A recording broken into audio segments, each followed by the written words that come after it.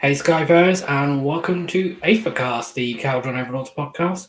I'm Lee, the Arcanite Admiral, and I'm joined by a couple of other great admirals today to talk to you all about Fire Slayers. So let's introduce those admirals. We have our newly promoted and birthday boy, Duardin Max. Hello, everyone. Thank you. Happy birthday for yesterday. For yesterday, yeah. Thank you so much. It's your birthday show, effectively. Yes. So it's always a good way to start the year with a birthday. And I didn't realise until a couple of days ago, but it's effectively the birthday of the new Battle Tome as well. Yes, 8th of January was when both Tzeentch and KO were released. So that was a surprise. Yeah, I didn't expect it that early in January. So you share your birthday with KO, effectively. Yeah, and Elvis Presley. So. And Elvis Presley. Very cool. And apparently Peter Atkinson from Australia. Oh, okay. A couple of Wait, there's two people that have the same birthday? That's crazy. Yeah. KO actually has two birthdays. It's like the Queen, because it has the initial release and the second Battle Dome. And lastly but not least, we have joining us for his second time on the show, Mr. Matthew Barker. Welcome, sir. Hello, everybody. Good to be back. Thank you for having me on. Glad I didn't embarrass myself the first time enough to not come on a second. No, you were very good, and we're glad to have you back. Thanks, guys. Yeah. So before we get into the main show, is there any news? Yes, there's news that we will indeed get an FAQ this month. Confirmed. It has been said in a community article for the 40k FAQ that Age of Sigmar players will have to wait a little longer, but later this month. So the 31st of January will be the date. Who started that nasty, dirty little rumor that there might not be an FAQ at all? Yeah, I was doubting if we had one. No, but like they put out like a sort of a calendar. What was it, like maybe 2 years ago, where they say they committed to putting out an FAQ and an errata 2 weeks after a battle tome, roughly, and then or the General's Handbook, and then one in the winter and one in the summer, probably to go along with the General's Handbook. So, if they're gonna sort of make that commitment, I'm gonna trust them that they're not gonna fall back on that. Yeah, I mean, last year was different for obvious reasons, so you never know. And then, I mean, what does their info from 2 years care? I mean, GW, they change mind every 2 months. I'm wondering if they really do look at tournament data, or if they just base it off a lot of their in-house playtesters, or maybe some of their external playtesters that they have working with them. I've always been wondering about the sort of percentage of the information they're taking in and making those decisions on. Well, they have a huge Excel sheet where they type in stuff, so that tells you all you need to know about balancing at GW. Like, guys, an Excel sheet, come on. What's going? I bet when they save that Excel sheet or they want to open it, it takes like half an hour because there's so much. Me and Alex were discussing our just love affair with my. Sorry about that. Yeah. I mean, I assume it's just some sort of formula they use for calculating points, but I mean, it can only go so far because it's not going to work on abilities, is it? Yeah, they tried. There was an article in, I think, November, White Dwarf, where they explained a bit what they do and how it works and how they try to balance it. And they're already going deeper into like synergies, but I think it's hard to do. It's very hard to like cover all the possible things, all the different variations you can do. So, I mean, it's not an easy job, but I mean, and you have to think, right? You have to think they have what? Probably, I don't know, a couple dozen in the generous sense of internal playtesters, and then a couple dozen external playtesters that they really trust the opinions of. But then when they release a battle tome or an FAQ or some update out to the masses, you suddenly just get millions of playtesters that are highly critical and highly judgmental. And so whenever there's a mistake, or how could you not possibly see this combination, it's you have to give them a lot of leeway, because you suddenly have millions of players playing millions of games, and the rate at which you can discover discrepancies or loopholes or bad synergies that they didn't intend is pretty high. So I generally give them a lot of leeway. I know a lot of the internet doesn't, but that's the internet, right? I mean, yeah, it's definitely not an easy job. What I wonder is if they listen or follow like social media. I mean, maybe not us, but the Honest Wargamer or Facehammer, all those groups who discuss the evident problems with armies or. Yeah, you would have thought they would have discovered Warhammer Weekly by now. Yeah, but they definitely do. I don't think they're listening to the Honest Wargamer though.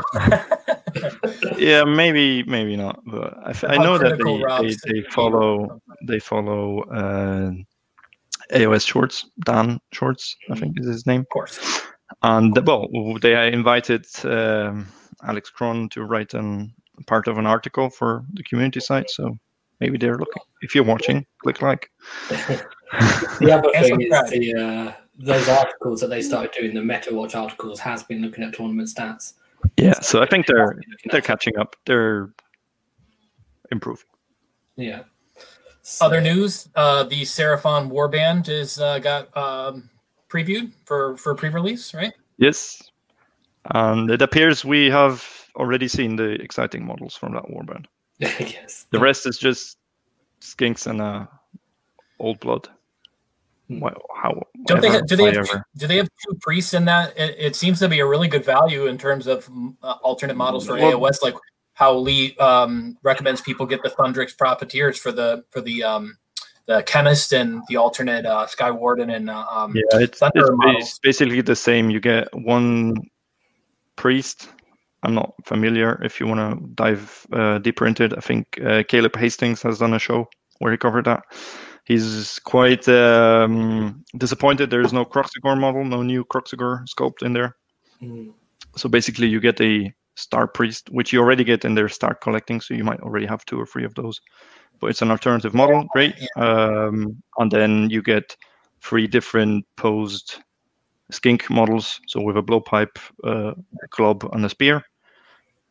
A Saurus Old Blood, which you can use as a unit leader, I guess, and a Chameleon Skink, which is very pretty, but I doubt people will buy 5 of those boxes to make a 5-man Chameleon unit. Did the new Seraphon Blood Bowl team have a Kroxigor sculpt? I can't remember if it came out with a Kroxigor. I love Blood Bowl. I think it's one of Games Workshop's best games, so I just can't remember off the top of my head. I'm not sure, but I guess because they all have like one big guy, one big monster dude, like an ogre or a troll or something. So yeah, maybe you'll find a Kroxigor there. Yep. And the other news is there's a new Stormcast hero because that's what the game needs. It's more Stormcast heroes. Yeah, he has a cool COVID haircut. Cut your own hair at home hairstyle. Yeah. Okay. Cool. Whatever. Yeah, it's a bit sad. I'd prefer to have like something else. I don't know. Some other faction. And I know it's Stormcast are there. It's the same joke with Primaris Lieutenants, right? Like. Yeah, but at least they got a Necron wizard guy. So okay, give us a. Is there an Easter egg in that model though? He's holding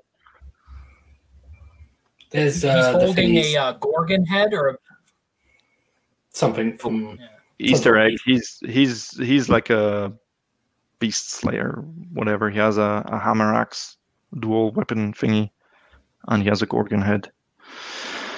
Or what's a Cyclop? Or it's an axe hammer, not a hammer axe. Yeah, whatever.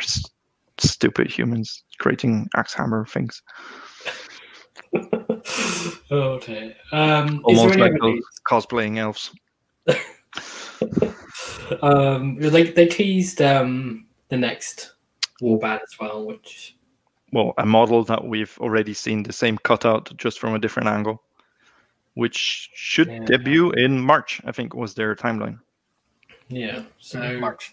Well, like they gave the silhouette, right? And then in the silhouette, you saw the hilt and the guard of the sword that was in the rumor engine, which you also saw in the New Year's reveal video. Like, it's like at this point, they're just trolling us. Like, it's got to be a vampire at this point, right? Like SpongeBob text, like vampirates, like everything is vampirates. But this is, what's going to be so funny is everybody's waiting for a new vampire faction, and it's going to be like a new Silver Tower quest game where it's like vampires and vampire hunters, and everybody's going to be like, ah! No, it's going to be like that war band, and we're going to discover that 50 of those room engines were like from one model, just all the different angles. People, especially Warhammer Weekly, will be so disappointed that it's not an entire army. It's just one war band, and it will have crap rules. Tom would literally just explode on camera. Like, yeah, he's been hoping for vampire pirates. I'm not sure if it's like vampire pirates or if it's vampire, or we get a first view of the Umbranef, the dark elf Malarian faction. Maybe the hilt of the sword looks very elfy to me, because the hand is it's like a very ladylike elf hand. You know, I noticed the pointed ears as well, but some vampire lore has pointed ears and some don't, but I definitely, that caught my eye specifically. So we'll see. Yeah, it's exciting. Well, they're teasing us with new models. That's how the business works. Yeah, I mean they did it every day in December, pretty much. So yeah, but that was really interesting, honestly. So, no, I think that's pretty much all in the news there, isn't it? Mm-hmm. Cool. Should we talk about Fire Slayers then? Yes. Yeah, I've got it in there just in case. Well, Caradron, right? But like, yeah, Fire Slayers too. Oh. Allies. Yes. So this it's a new series.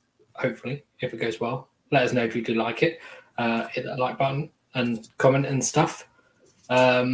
So we're trying out a new format, so we might change things up, but we're going to basically try and cover everything you need to know if you're going to come up against Fire Slayers and you don't know anything about them, and from a Caldron Overlord's perspective as well. Mm-hmm. So, but we haven't got time to go through literally their whole book because that would take forever, so we're sticking to the most important things. So I guess to start, we should overview the faction a little bit. So the 30,000 foot view, right? Yeah. Yeah. So what can you expect when you show up at the table? You know your opponent is Fire Slayers. What are you expecting? So Fire Slayers generally are known for strong melee units, debatably the strongest melee unit in the game, if buffed correctly. Although they run around naked, they have very high armor saves and feel no pains. So yeah, and that's all achieved by. So it's not an inherent armor save, but it's all through buffs, and especially all those buffs works through prayers or abilities. So it's not like spells that you can stop with a navigator. Fire Slayer list will often have a very high wound count because all of their infantry models have at least 2 wounds. So like Thunderers, for example, they have a 32 millimeter base, the standard foot troops, the 3 units that they have, so it's not many. They all have 2 wounds. As an order army, they have a high bravery, so bravery 7, bravery 8. For like something that's not a demon or exactly not demon or death, they have a high bravery. They have access to battle shock immunity. So, and because they have 2 wounds each, so it's hard to like battle shock them off. As I said, yeah, and their inherent toughness will like resist losing models, so that even adds on top of that, right? Exactly. So then, as I said, they use prayers rather than magic. Also, their faction endless spells are not spells, but invocations, like Horn. They're prayers, so you can't do much about them. Although they need to roll at the end of each round to see if the thing disappears or not. They're dwarfs, so slow. All the foot troops, apart from the dragons, have a 4-inch base move. So, well, we know what that means. There are access to being faster, but it's oh, look who woke up. Hey, Morning. good evening. Better Morning. How's things? Good. We're just going through like the first what you see when you're facing a Fire Slayer army. Right. They have no access to flying, so all those reroll hits of 1 from ships in Zilfin, for example, or the navigator ability does not have a target, doesn't work against them. Everything, as I said, depends on aura buffs, and those are all because at the time it's a rather new book. Everything is wholly within. All those buffs are mostly wholly within 12-inch. So they all shoved together. They're always in a big bubble, a big Death Star bubble. That's how they appear in the wildlife. And yeah, I mean, depends on lists, but they can go quite low. I think 3 drops is what you see. Maybe 2 drops. 1 drop is not possible from my opinion. Yeah, it's possible. It's not viable. So, but they can go up to 7, 8, 9 drops. So you can outdrop them if you run a 2 drop or a 1 drop, but they can also have like a 3 drop. So yeah, that's basically like the over top view of a Fire Slayer army. You will struggle a bit because they all look the same. From not only from 30,000 feet away, but like from 2 feet away. They're all naked. Most people paint them with their glorious old world orange hair, Slayer hair, and they have different weapon options. So just don't be shy to ask your opponent. Please point out who's the hero, which unit is what. So you just know, yeah. And because everything's on the same size base, basically. Yeah. Also, the foot heroes like inside a unit. It's hard to tell them apart. Yep. So I guess what all this adds up to is a melee army with good durability in a number of different ways. That's slow. Slow, very tough, very hard hitting in combat. A lot of models, a lot of wounds, hard to shift. Well, this move is slow, but they have ways of moving into. Yes, they have. And we'll go into detail on the specific abilities they have. It can be surprisingly speedy. They can. They will cross that position, table. Right? 4-inch base. Well, I think I'm not hearing Matthew now. He's cutting out. Of course, Matthew? I knew this was going to happen. No, you're back. We can hear you again. Right. Sorry about that. What I was saying was basically right. They only have a 4-inch base move, but we'll get into this later where they have a double pile in. So even though they're deceptively slow, where with that all of a sudden is an extra 6-inch movement, but it's in the combat phase rather than the movement phase, and that can catch people off guard, especially a smart player that has very purposeful pile-ins and understands the core mechanics of the game, where they'll be able to all of a sudden pile in around you and onto an objective or something like that where you thought you had blocked it off. So it really lends itself to a very high level cerebral type of player. Yep, definitely. Cool. So let's move on to the allegiance abilities. We'll start with something that all Fire Slayers will have, because obviously, like most factions, Fire Slayers have sub-factions and things that you can pick and choose, like artifacts and battalions that you might not include. But if you come up against Fire Slayers, they will always have the Urgold runes. So the way these work is kind of like a choice thing. At the start of their hero phase, they can choose which rune to activate, and then they roll a dice, and if they roll a 6, then it gets an enhanced effect. But that's the only effect the roll has. That it's not like if you roll a 1, they don't get it or something. They always get something. They might get a slightly better version. So there's 6 different ones, which means in a 5-round game, there's one that's not going to be used. So they can sort of pick and choose which ones to use, but they can't use one more than once. Exactly, and they don't have to use one. Maybe in a round where they say, "Oh, I'm going to sit out. I'm not going to use one." So it's an option. It's very interesting because they can choose. So and it will happen. The base effect will happen. So they can plan with this, which makes a very good allegiance ability, in my opinion. It's a nice thing. It's good buffs. It's board wide. Every Fire Slayer unit on the table will get this buff. And yeah, they have a chance on a 6 to get an enhanced thing, which is great when it happens, but you don't plan with that. No, I mean, they're not going to plan to assume they're going to get it. And if you're playing against them, you can't assume they're going to get it either because it's like a 1 in 6 chance. So on average, over the course of the game, they won't get any, in theory. Yes, and this has happened to me, and I have had games where I had a 6 on each turn. So, it's a best game. Nice. When it happens, it's great because that's then, it's a serious buff they get because it's every unit on the field. Okay. So obviously there's ones that are better or you want to use more than others. Maybe I think the one most preferred is the extra movement. So you have a chance to get a +2 inch move on your move characteristic. So you can already plan to have a 6 inch move in one round. That's good to know. If you roll a 6, you get a +2 to charge as well. But as I said, I wouldn't plan with that. Other ones that are very favored is the one that gives you an extra rend on all melee weapons.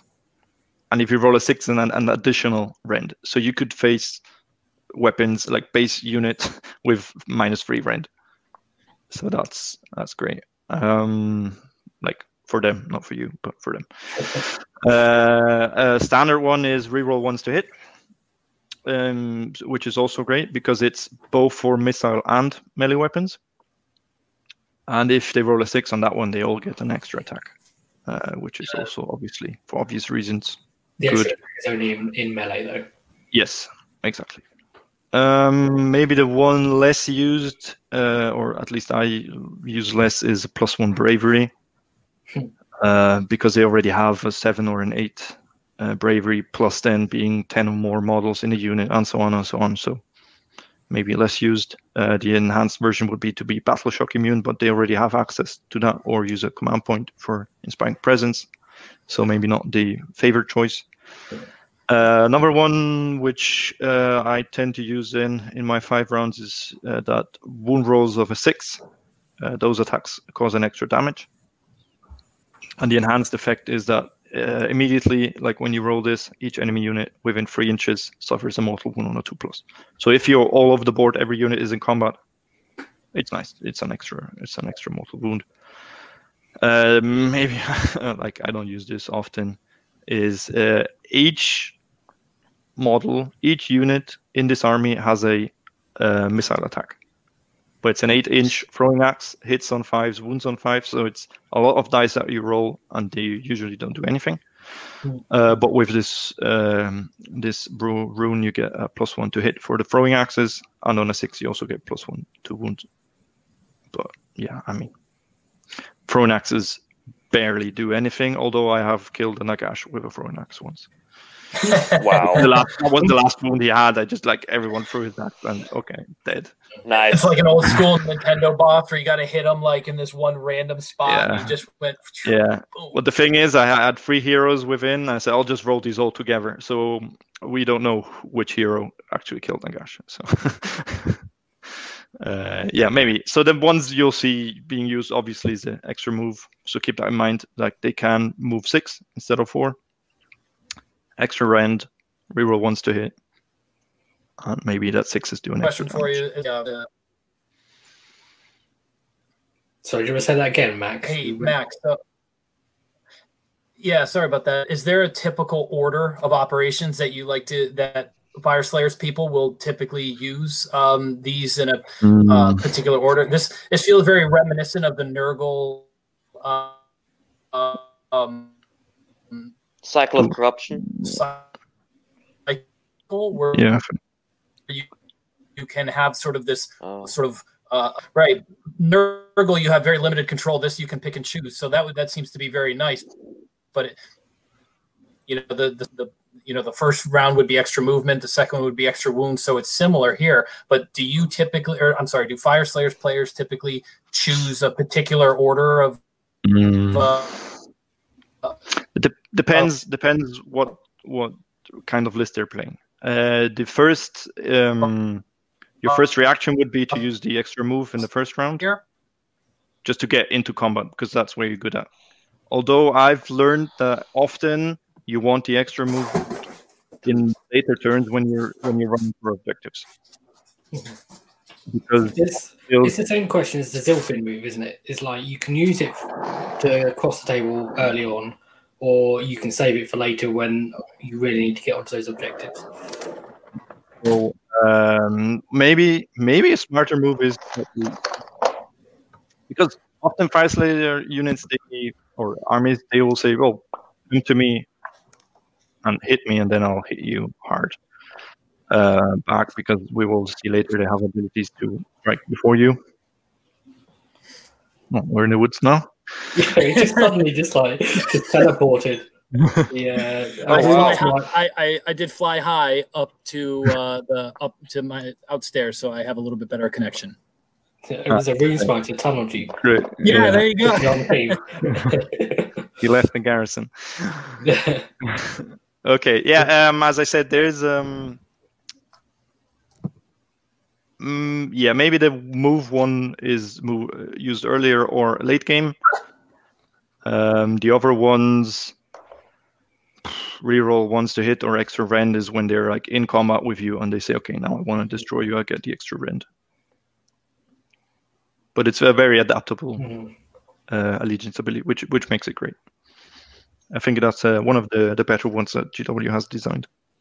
The interesting thing about the reroll ones to hit is it's effectively at least one free command point in some ways, and the more units they have in combat, the more the better. And it's shooting and yes, and melee. So they have a good shooting unit. So yeah. So I don't know if I'm sorry to interrupt. I don't know if you guys heard my question before. Was this feels very very similar to the Nurgle Allegiance ability, but I didn't know if there's a particular order of operations that Fire Slayers typically use these in. Yeah, as I said, maybe you didn't hear due to your connection. As either the movement gets used first just to get in combat, or people use it late game to run onto objectives. Like when the fight's over, now I just want to get onto your objective or the other ones. Hits and rend are then often used round 2, round 3, because that's when you're in combat. The throwing axes gets barely used, or like last round, I want to kill something off an objective. Like I need to have more models. Okay, let's just get extra wounds from throwing axes, and the bravery gets barely used. Rarely used, in my opinion. All right, cool. Thanks. There's 3 of them that are basically combat buffs, aren't they? They just do it in slightly different ways. Yeah. I can imagine throwing axes being potentially useful if someone tries to tag a unit of Fire Slayers, or if they're in combat, they've nearly killed something and not quite. Like you get left with 20 half-guard berserkers stuck in combat with a unit with 1 wound left. Or I mean, obviously if they've got 20, then they've got lots of threat. Like if you really want to make sure that you get out of berserkers don't get stuck in combat. They just delete. No. My point is that you could, it's one of those opportunistic things that you could use maybe to get out of combat before charging. Yeah. Or they use it to, but it's often it's like a desperate thing. Okay, I want to get get out of combat to then move on to an objective or so. Yeah.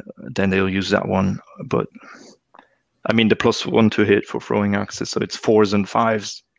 It's not going to kill anything. No, And they don't have any Ren, do they? Yeah, no. No, throwing axes So don't have. They're 8 inches, so it's just. It's a good chance they'll just bounce off your Arcanauts. Mhm. Yeah, the throwing axes will bounce off most things.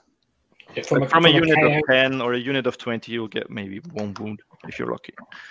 yeah, from a KO perspective, they're not going to be any worry for us, the throwing axes. No. With 4+ or better saves, no. Would you agree from a KO perspective that, generally speaking, all of the melee ones are kind of neither here nor there, because if you're in melee with Fyreslayers, it's a bad problem anyway. Yeah. So if they start using the extra rend the bad problem's got a little bit worse, but it was bad obviously, anyway. So. the extra rend hurts because it affects both your save rolls if you're going to use a gold to reroll it. So both rolls are on a 6 instead of a 4. And the unmodified wound rolls doing extra damage. I mean, that has the same effect. So, okay, you save 1, but the other one goes through, but then does double damage, so you haven't won anything. So it's the same. I think if you're in combat with Fyreslayers, you're already in a bad place. Yeah. Because that's where they shine. They are one of the better melee armies in the game. I think they're probably the one we need to watch out for most is the +2 move. That catches people off guard because they obviously you place your models. Okay, I'm your threat range, 4-inch move, 12-inch charge. Okay, I'm gonna sit here, 16 inches away, and they say, well, I can +2 move, and then extra charge and so on, and then you're in combat. I think a couple of the. Oh, sorry. I was going to say, imagine if you're playing Monar and you've positioned your ship just far enough away based on the 4-inch move and then that they won't be able to charge you, and then they pull out that extra 2-inch move, and then it's like, well, okay, now they've gone from needing. If you're not familiar with that can catch you off guard. I was just going to say a couple of these enhanced effects would really mess you up if you were banking on them not rolling a 6. I think the extra mortal wound damage is something that Kharadron don't have a lot of mortal wound protection generally, except for basically the escort vessel rule. But then, even from a Mornar perspective, the +2 move is something you can account for, but the +2 charge completely circumventing the Gale Force staff is something, that's one of the questions I always ask my opponents. Who can run in charge? How can you run in charge? And who has plus charge rolls? So if you're banking on them not rolling a 6 and then they do, which my opponent would. Obviously. Yeah, clearly. Yeah, plan for the worst and hope for the best. Yeah. Okay. So I think we covered them a fair bit. The sub-factions we're going to cover a bit later because they have a very large impact on the lists. Is this the only allegiance ability, Max, or is it just that this is the only one? It's this, and the other one is that you can have choose one of 4 sub-factions. So this is still a book that lets you choose. You can, but you can go without. They're called lodges in Fyreslayers. They're lodges, the sub-factions. So you can choose. You don't have to. I've rarely seen a tournament army without a lodge or like a homebrew version. Although they have good command traits and good artifacts, the abilities that the sub-factions give you are just so strong. Yeah, precisely. And they've got some things like prayers, and obviously you mentioned artifacts. We're not going to go into detail on all of them because it's going to take we'll cover like the main, the ones you either see a lot of times because they're so good, or which can have a big impact on KO. Yeah, there's one specific artifact that we pulled out. We're going to look at in a minute. All right. But let's. All these lodges, they make you take 1 artifact, and there's no way to circumvent it because it's not like a specific hero, but it's just the first hero. At least I think at least the two ones that are most common have that. Not sure about the other two. Some of the highlights of the faction, the things you're most likely to see, probably not a surprise. Some of the things we've got listed here for most people, even if you haven't played against Farsighters, you would have heard of Half-Guard Berserkers, I'd imagine. Yes. Auric Half-Guard is their own shooting unit. Long-range shooting unit, because they all have the throwing axes, but one that actually has shooting that can do something. Yeah, but that's not the main reason people take them. No. Battlesmiths, Rune Smiters are probably the most important heroes. The Runic Firewall, which is one of their magma invocations, which is an endless spell, but not an endless spell. Because it's a prayer. Spell. It's like a corn prayer. Judgment, not a prayer, because. But they have to pray for it. So. Yes. They have to pray for a judgment, but you're usually not praying for it. You don't want to be judged. They want a judgment in their favor. They want Lords of the Lodge, which is a battalion. Yes. And that gets used a lot. Yeah, two lodges, Helmdar and Vostarg. So those are the most used. Yeah, so I think Helmdar was the most used sub-faction in the last CanCon after Petrofex. So Helmdar's we will see why it is so strong. Although now with the bit shifting meta, people might lean more towards Vostarg or Lofnir, which is the old Magmadroth one. But I still rate Vostarg better than Lofnir. Yeah. So that's why we just we're doing this pre-FAQ, so you never know. Magmadroths might all go down 50 points. Well, they went down 10 points in the last FAQ in summer. Yeah. So, but yeah, Magmadroths those are the dragon ones, the dragon animals. They have the monsters. Yeah, they have other problems. So we're not going to go too much into detail with them. Well, they don't have a 4-up after save, so you know. They can have a 6-up, but that's it. So is this because these are the things we're going to go into in detail in a minute? Are there some honourable mentions that we haven't picked to go into detail? Volkites, do you think? The hard light, is that the way? It's just base battle line. Yeah, they do. They do get 4+ after save though, don't they? No, they don't. They used to have a beard save in the old book. When you took, the more you took, the better the save got. So that's where people were running like 3 units of 30. But they changed it completely. They gave that ability to Hearthguard, and Volkites are just your. They've lost that now. Okay. You use Volkites when you need battle line in your list, basically. I'd say they're not bad. Matthew, you're muted. Sorry, I was saying Volkites became Hearthguard. Volkites used to be God, I said it perfectly the first time. Damn it! No, but Volkites used to be Hearthguard until Hearthguard became Volkites. Right. Yes, yeah. I'm gonna say yes.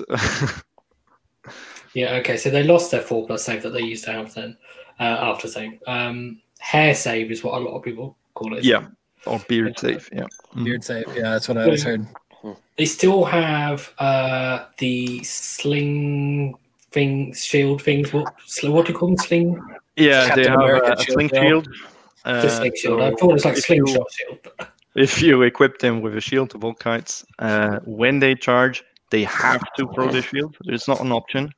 That annoys me a lot of the times because it means that in that combat round, they don't get the +1 save because they just threw their shields away. Then magically in the next round, they have their shields back.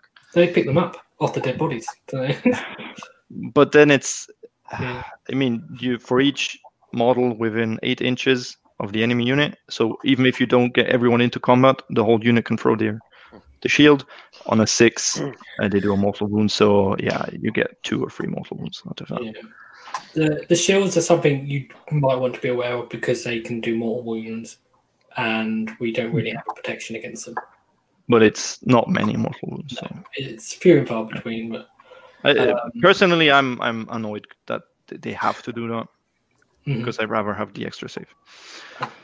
So Fire Slayer see it more of as a inconvenience than a bonus. I see it as an inconvenience. I'm not sure how other Fire Slayer players see it. And then if you end up doing some casualties, you could get yourself out of charge range. Is that how that mechanic would work?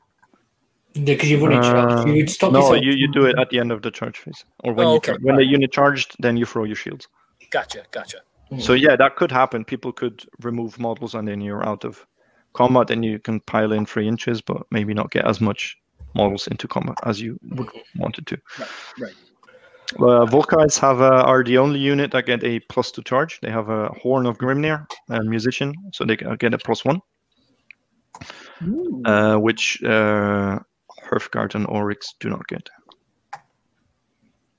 Yeah, I mean, that's kind of becoming a bit of a standard now for just general rules writing, is if there's a musician, then it normally means you're going to Depends. Some get +2 run, some get +2 to charge. So it depends a bit on the unit. Seraphon usually get reroll charges with their musicians. Yeah. Orcs get +2, right? Yeah, and there's I mean, like Cities of Sigmar, even in there where they standardized it a lot, there's even some where they get +1 to run and charge, and then others it's just +1 to charge. Others get +1 to run and charge. Others just get +2 to charge, but not for running. So it depends. But that's often like the musician and the standard bearer, those 2 rules. Yeah, it's generally a good thing to look out for, though, is if you don't know what a unit does, if you see a musician, then they've probably got some sort of movement buff. Yes. Or some sort. So let's look at one of these in detail. I think it's Hearthguard that we've got first. Those are when they remade the book, these were the bad boys of the realms. Then Flamers of Tzeentch came out and no one spoke about Hearthguard anymore. But yes, these are your hard hitters. If you're playing against a competitive Fire Slayers army, you're going to see some Hearthguard Berserkers, whether it's a complete list based around spamming this unit, or if it's just one unit, you're going to see some Hearthguard Berserkers for sure. Mostly you'll see at least one, because that's also a good battalion that they are needed in. Right. So if we look at the base stats, I mean, 2 wounds, we said that, 4-inch move, 5+ save, doesn't look scary, 8 bravery, which is high, standard 8. But what is important to notice here is the ability duty onto death. So they have a 6+ feel no pain. If there's a hero, and we will see later, Fire Slayer armies do have a lot of foot heroes within 10, so not wholly within or anything, it just needs to be within 10 of one model from the unit. And that 6+ turns into a 4+ feel no pain or damage prevention roll. So already 2 wounds, and then on top of that, they get a 4+ wound shrug or wound ignore. That's strong by itself.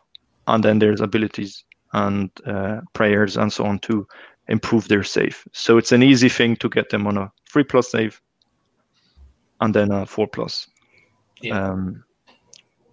duty onto death roll. So you're always going to see this unit with a hero in tow, basically. Yeah, there's always some hero babysitting Fire Slayer units. And that's where the inherent toughness comes in. When you have a 3+ armor save, which is already really good on itself, but then you have the damage prevention roll just straight up cutting any incoming damage by half. And then on top of that, having 2 wounds. So the number of models that you kill is also effectively cut in half. I think I've done the math to do something like even 100 attacks at 4+4+, no Ren, 1 damage would only kill a couple of Hearthguard Berserkers, because they cut the damage by 2/3 and then a half, and then the number of models removed is cut in half. So just insane toughness when all the synergies line up. So how big a unit? How big a unit are these? So these used to be 30-man blocks, which was fantastic. That's just one big Death Star. But I personally have found it's very hard to get them all into combat anyway. So I used to run 2 blocks of 15, And then in the winter FAQ last year, so the year before last, they said no, we'll cap them at 20, which I said, well, fantastic, because you get the last 5 for almost free for like 40 points. You get 5 of them, and you get the horde discount at 20, which makes it better. It makes it was an improvement for them. In my opinion. You're usually going to see them in squads of 20 with 40 wounds. 20 or like one unit of 10 if they run out of points for the list. If you're against a nice player, I've heard some Fire players say that they will take them in 15 because they think if you take them in 20, you're being a bit of a douche. Maybe they don't think. Maybe that was more of a thing. Well, maybe that's like friendly club games, but yeah. The headline was, though, for a modest points investment, you could get 40 Hearthguard Berserkers for a little bit more than what it used to cost for 30. So, that FAQ, sure, it made you not take units of 30 anymore, but you ended up with more Hearthguard Berserkers on the table. Units of 30 were just unkillable. Exactly. Because they were never run from Battle Shock, because already they get a +2 to the Bravery 8. Plus other things, plus Battle Shock immunity anyway, and it was a question from the chat. Was very unwieldy though. Is it better to just try and ignore the 20 Hearthguard Berserkers, or at the very least try and take out the heroes first? I think you do want to take the heroes out first. Unfortunately, that's probably not as easy as it first seems. We'll go into detail where you wanna take away because Hearthguard Berserkers without heroes. In the next round, when all those buffs go away, then they're a 5+, 6+, and that's so much easier to kill. Although, often maybe the best tactic is to ignore them if you can, and the Fyreslayer player will make it that you cannot ignore them because either they sit in the middle of the board on the juicy objectives, or they're like in your face. Although with Kharadron, because we have the ability to just shift the entire army somewhere else, we have a better chance at outrunning them. So maybe the smarter move for them is just to sit on your objectives and wait for you, because they can take the shooting. You can bombard them; they'll sit there for 2-3 rounds, scoring. Yeah. But typically, to address the chat's question directly, like there is almost no reason from a KO perspective to put your shots into the unit of Hearthguard Berserkers before you've removed the hero, because effectively all or most of your damage is going to be completely shrugged off. So you're putting your offense into something that's just completely not worthwhile. Whereas even if the heroes have abilities to shrug damage off, as we'll find out later, any wounds that do go through to the heroes are going to have sort of a compounding effect on your ability to remove the Hearthguards. Yeah, and the other problem is our best shots or most damaging shots are mostly 12-inch reach. Oh boy! With a 4-inch move, possibly 6-inch, like you're losing units, because then they're gonna get at you. They're gonna survive. They have enough units that survive that shooting barrage that you just put in there, and then they got you. From a KO perspective. How many wounds on average, and what kind do heroes have, and what kind of aftersave do they have? We'll go into that with the next highlights, because they have options to wound shrug, to throw off wounds onto other units. Okay. Then there's spots to make them -1 to hit, -1 to wound. They can block line of sight. So there's a lot of things that they can stack to protect their heroes. Although they're heroes, they're very survivable. Would a rat trap with 2d3 mortal wounds do much on average? Maybe one wound.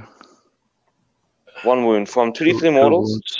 Yes, because we'll go into that later, but they have an ability to ignore the effects of spells and endless spells. Okay. So And from a KO's perspective, the ability to focus range damage exactly where you want it, that's going to be your biggest strength when tackling the Hearthguards, because obviously their biggest ability to increase that 6-up shrug to a 4-up shrug comes from the heroes. So from a KO perspective, having the ability to pinpoint your damage where you want it is something that other factions simply don't have. So even though it might seem like this War Scroll is almost insurmountable from a KO perspective, we're in a much better position to chip away the buff pieces than a lot of other factions are. Yeah, other factions, what they'll see, they have this so-called Death Star, because everything wants to be wholly within 12 for various buffs, and the hero in the middle. They're not going to get to the hero. They have no chance to get there, so they need to run into the Hearthgod, which then in the Hermler sub-faction, they can strike before you. With some battalions, they can strike again. Yeah, it's futile.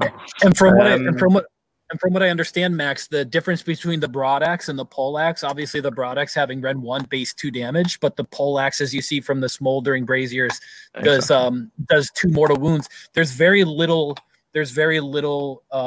change in the damage output mathematically speaking. It depends. It depends on the target, right? Yeah, it's a good thing that you highlight this. So each one has 2 attacks. The leader of the unit is always called the Car. Doesn't matter what kind of unit it is. In Fire Slaves, they're all called Car. It's like the one name they have. Carl. That kills people, Carl. So they all have 2 attacks. They all have 2-inch reach. So with a 32 millimeter base, they can fight from 2 ranks. Mm-hmm. So that's really that's why I said it's easier to get 20 into combat than 30. But 20 is possible. 2 inches of 32 is really good. So that's possibly 41 attacks. And the important thing with the Flame Strike Poleaxes, they're the ones with the chains that you can see on the small image here on the top. They do, on a hit of 6, unmodified hit roll of 6, they do 2 mortal wounds in addition. 2 mortal wounds. If they fight twice, they do that. They can throw out like 14, 15, 16 mortal wounds per combat round. The problem here is if they fight against someone like Archeon or Nurgle that makes them reroll 6s, suddenly those Poleaxes are much less effective. Because then it's only freeze, no rend, 1 damage. Then, or something that had a high after save that can block those mortals, right? Which might not have the ability to fight off the rend. So the Poleaxes seem very strong, but it depends on the opponent. That's why often in armies you see 2 units of Hearthgod, 1 with those and 1 with those. So they have some tactical choice they can make. The Broadaxes are great because, I mean, freeze and freeze is already a very good stat line, but they have a rend and then 2 damage, and we have seen they have the possibility to add another rend, maybe in a roll of 6 another. So that's rend 3. That's like a stat line of a prime. Yeah. I mean, 3s and 3s, rend 1, damage 2 is already what our carbines are, and we know how effective. Like even 8 carbine shots is from Ironclad. And these are 41 carbine shots. Yeah.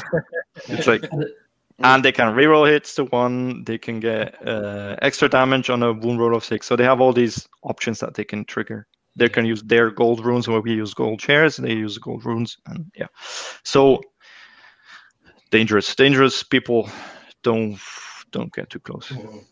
I think from my perspective, I would rather come up against the Broadaxes than the Poleaxes, because say, for instance, if they charge your Ironclad and then you chuck in your 8 of gold, you've got more chance of surviving that rend than you do the mortal wounds. Although I doubt an Ironclad will survive a full round of combat with Broadaxes. It's tough. Especially, we'll see later why, because they can activate twice. But say if it's a unit 10 then, or whatever it is, there's just the Broadaxes, the rend, when you combine that with, say, 8 for gold to reroll saves, is less effective than, because we don't have that we do have some protection for the ships against mortal wounds, but it's passing it on to the gun. On a 6. It's on a 6. It's not that effective. No. So dangerous people. Both weapon options are very strong. Matt, often we'll see later. There's a battalion where they can fight twice. Often those have the Poleaxes just to get that try again for mortals, because mortals are a safe bet. If you do mortals, that's mostly that kills people. What were you saying, Lee? Matt, you brought up the thing about about after saves will cut through the mortal wounds, but not the rend, but it will have the same effect on the rend as it will as the mortal wound. Yes, but then it's 2 dice you need to roll because damage 2. Yeah. So there was one other thing I was going to mention, but I can't remember what it was. Oh yes, the other thing was the mortal wounds from the poleaxes, because it's in addition to the normal damage. So if they activate their rune to get the double damage or the extra 1 damage on the unmodified wound roll of 6, because it's in addition, then you still make the wound roll. Then you keep those dice in the pool. Yep. Yeah. Whereas some other units in the game have things where, like, on a hit roll of 6, and then you just do the mortal wounds and you don't roll a wound or save. So and why it's strong is because each attack procs it to 2 mortal wounds. Yeah. It's just like, so for example, you have 41 attacks, you roll 5, 6 sixes. That's 12 mortal wounds already. It just adds up. Yeah. It's just, and then, if they then get 6s to wound as well, which then do 2 damage, and then you start failing saves on them. Yeah. And the reason why this unit is like so good, and you see it so much, right, is we're talking about all the potential damage output that this unit can do. But on top of that, it's also one of the most resilient units that you'll find in the game, at least for a battle line or just sort of a straight infantry unit. Yes, so not only is it like, a lot of times you'll see, obviously Daughters of Khaine have a similar situation where they have insanely offensively driven units with a very durable buffs from other War Scrolls. So it's sort of a similar situation, but so it's not a glass cannon. This isn't something that comes in, smashes into your lines, does a bunch of damage, but then it can't take a punch. This thing can take a punch as well as it can give it out. So the only weakness is that a lot of it has to do with synergies, which I think we're probably going to move on to. Yeah. The thing is also, often they will not run into you to fight you, but they will wait for you to come. They'll wait. Because they can take the hit and they will punch you back. Well, and then you're going to see later that they get onto objectives and they get better when they're on the things that make you win the game. So it's just, Yes. Strangely, in AOS, the half-naked berserker armies are the toughest.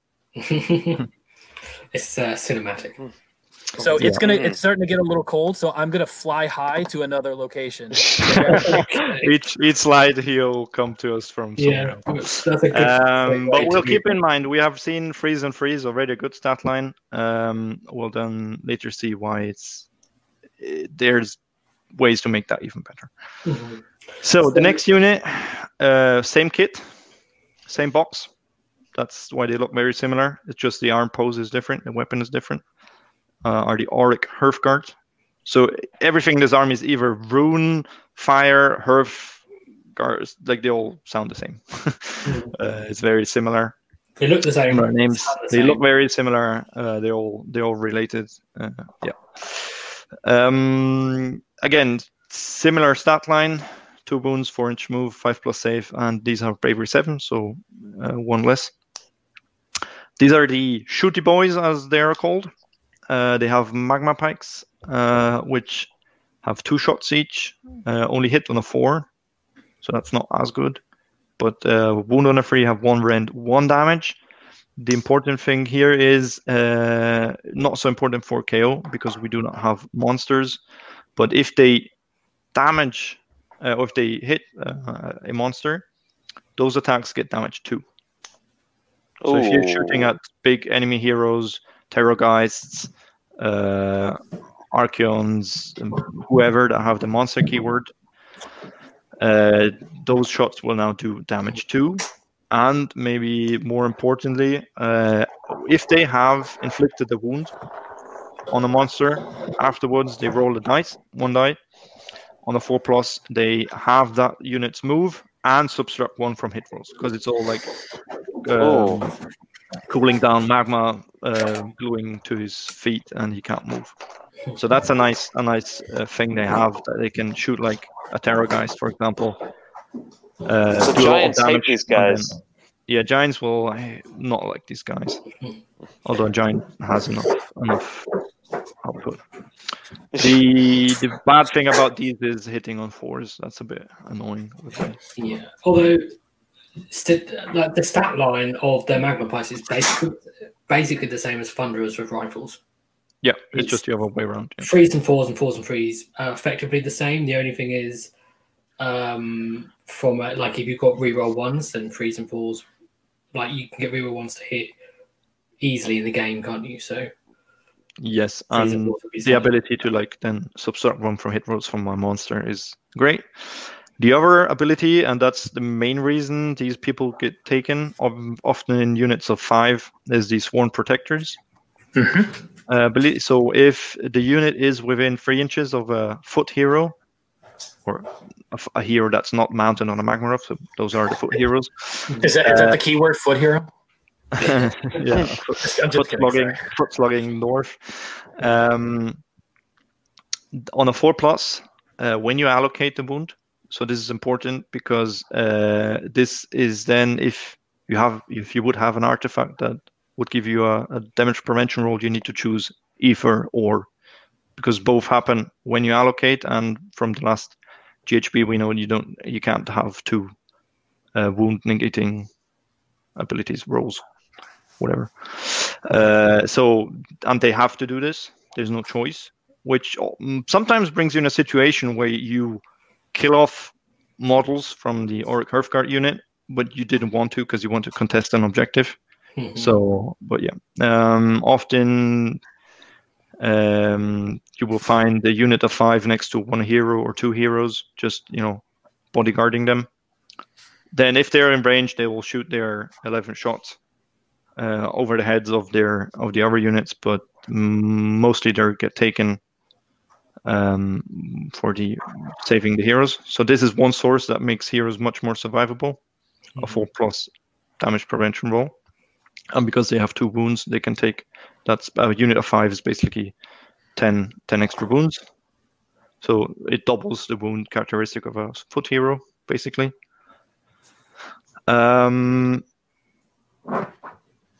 It works like every it's wounds and multiple wounds, and it works like all these things. You need to roll 1 die after the other, because if the hero dies, then all the other wounds just evaporate.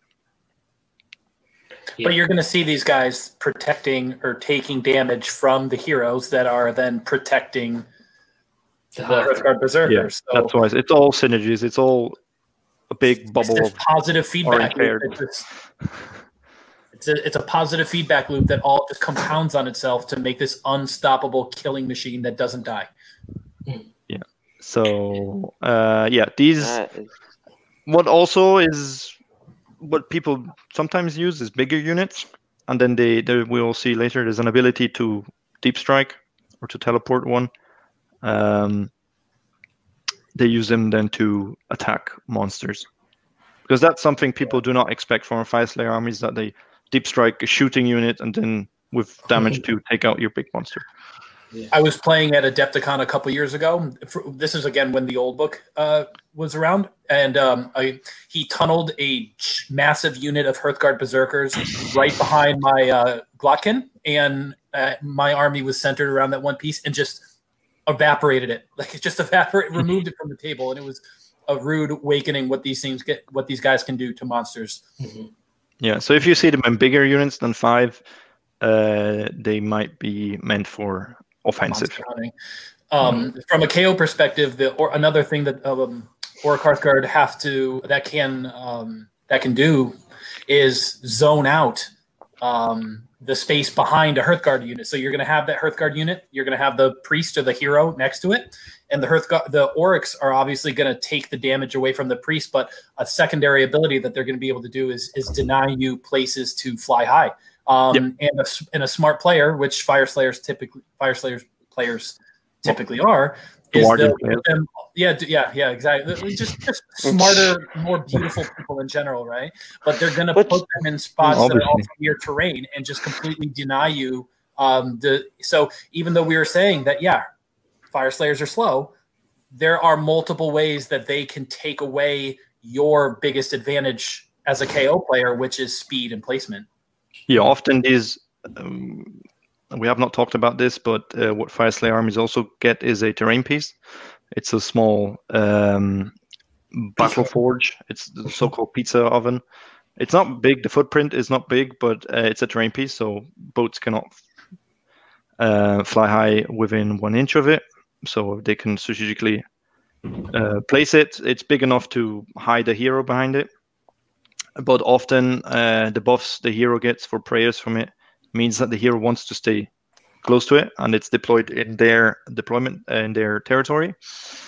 So often, like in their backfield somewhere, which means a hero will be close by, which means a unit of Auric Hearthguard will be close by, zoning out that backfield. So often these 5-man units get used like in your backfield to zone out and to prevent deep striking or fly high and so on. Yeah. The biggest takeaway for a KO player, though, is basically any shooting that you put in heroes is basically halved by having these nearby, as well as also they're basically going to provide lookouts there as well.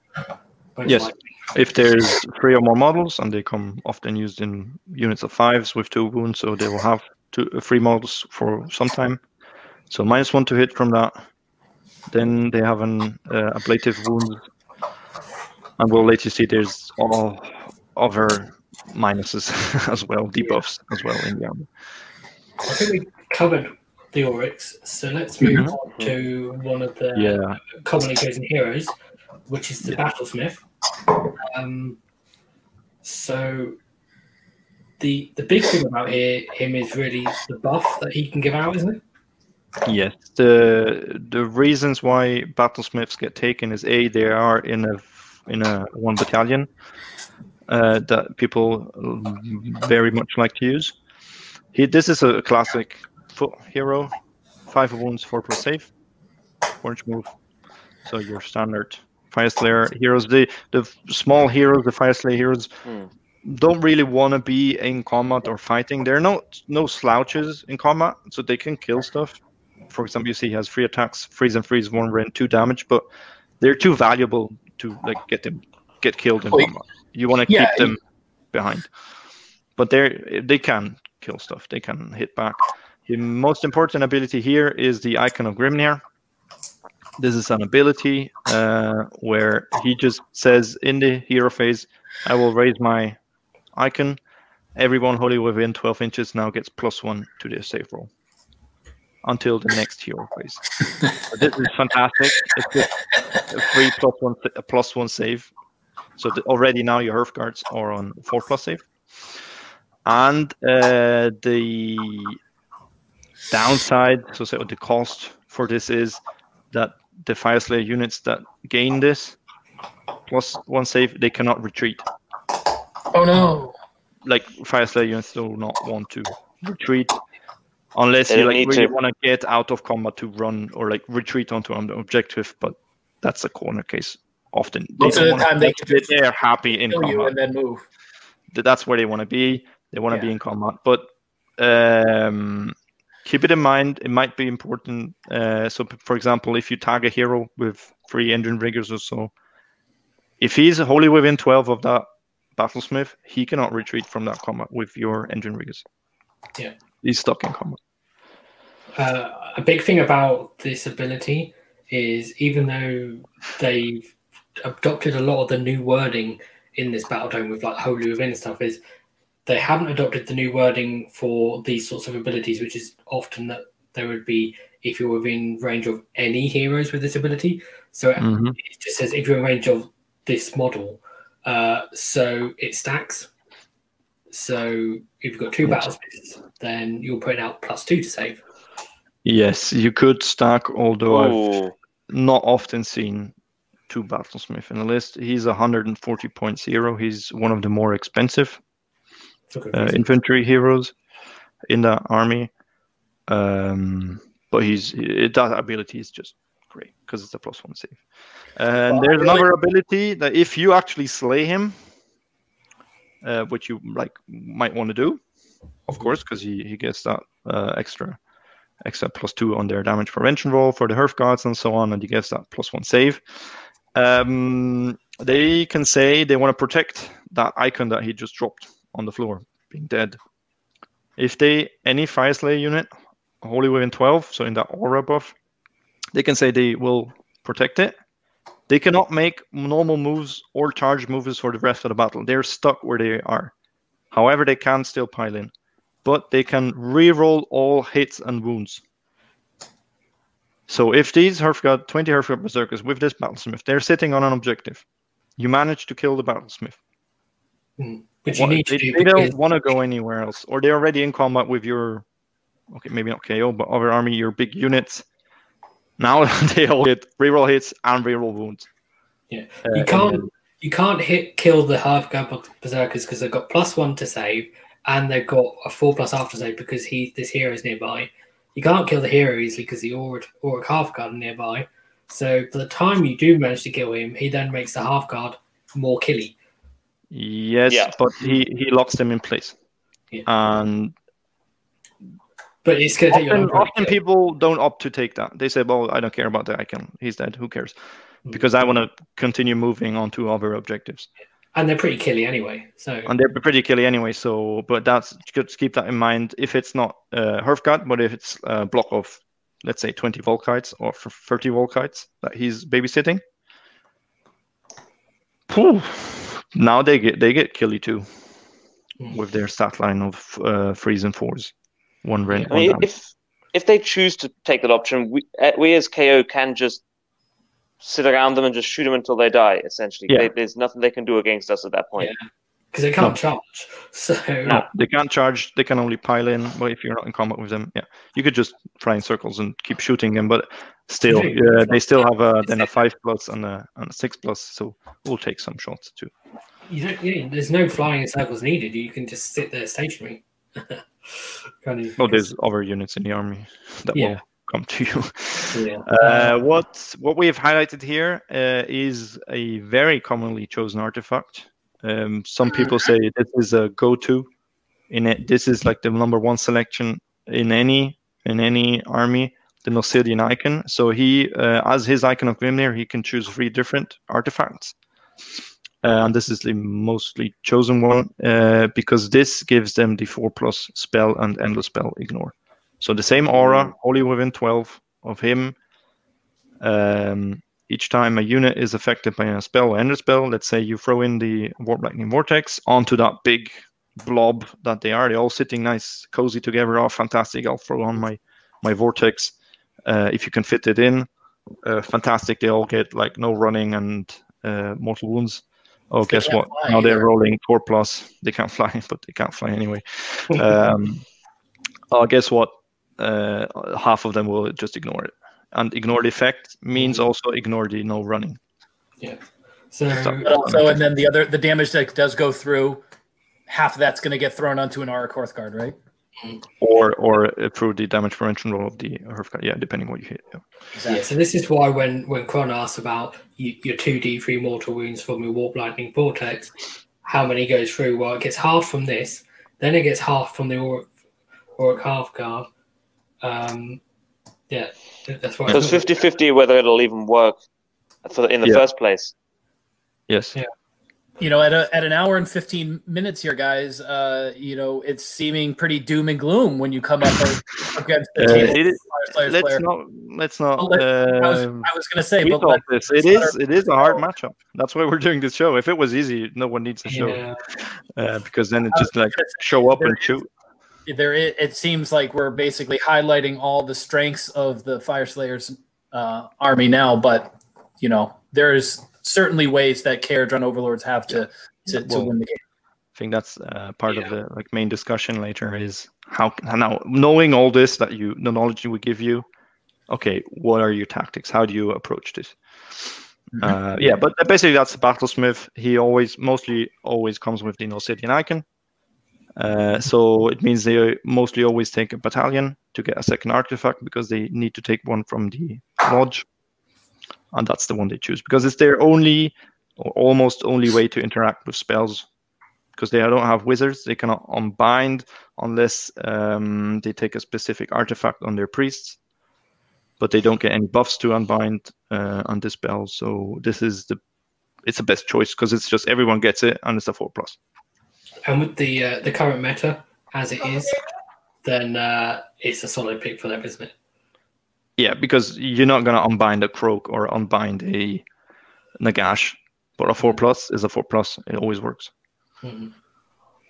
How often do Fire Slayers take Night Incantors with to do some unbinding or endless spells for them?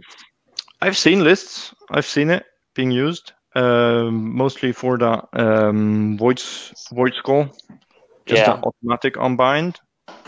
And if they want to use cogs to be faster, I can see them.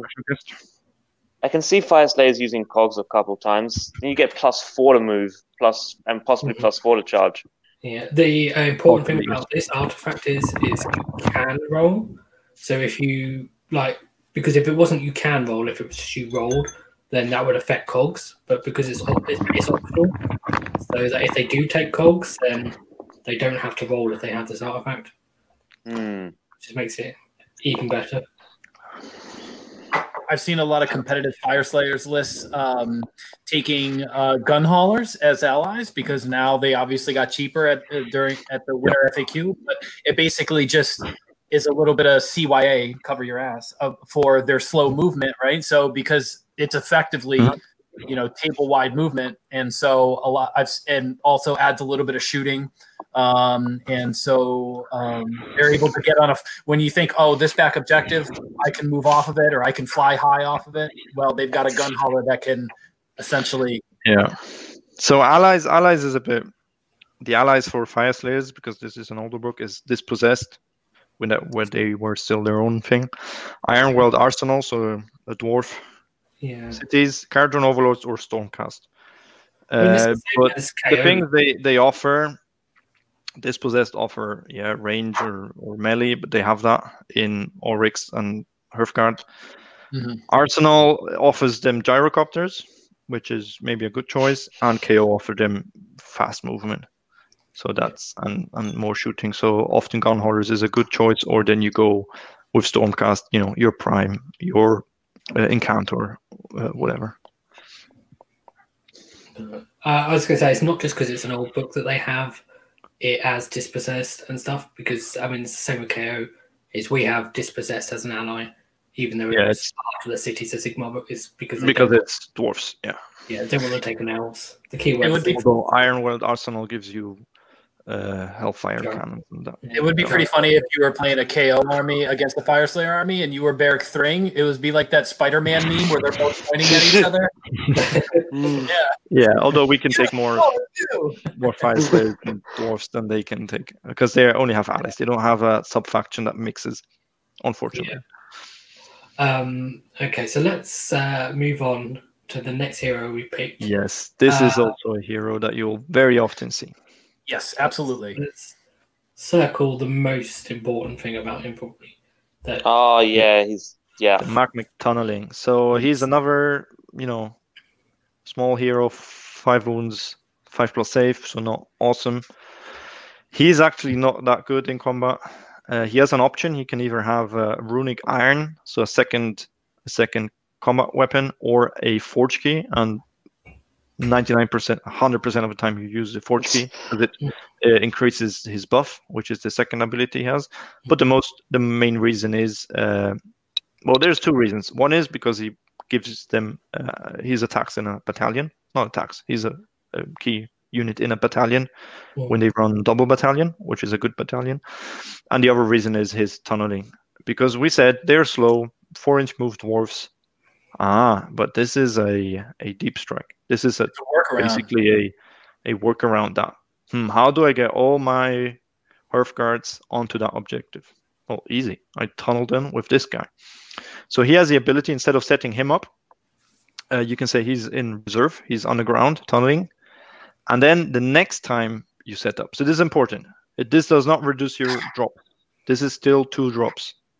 Next time you want to set up a unit, you can say, well, this unit will join him. And this is any kind of Fire Slayer unit. This could be a Magma Dwarf. This could be another hero.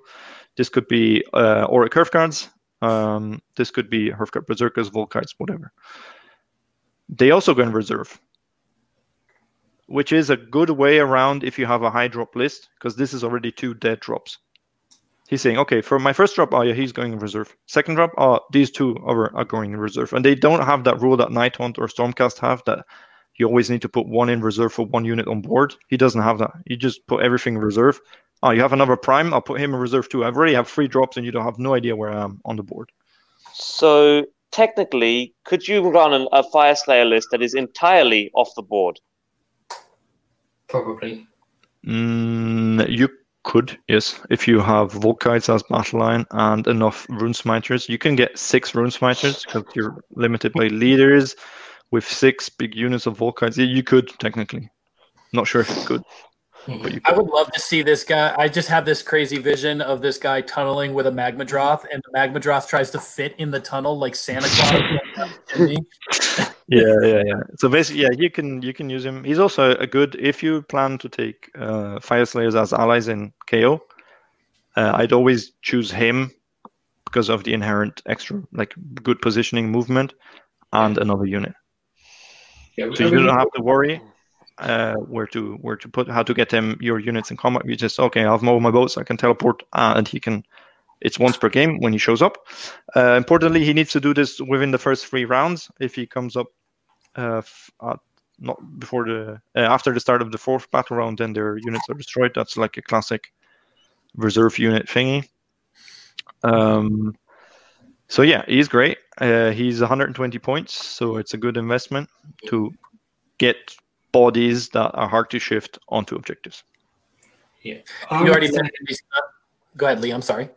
I was going to say, if you're coming up against Fire Slayers and you look at your opponent's list, this would be one of the first things I look for, because that's going to really affect your deployment. Because if he's in the list, then you know that potentially something can tunnel up anywhere.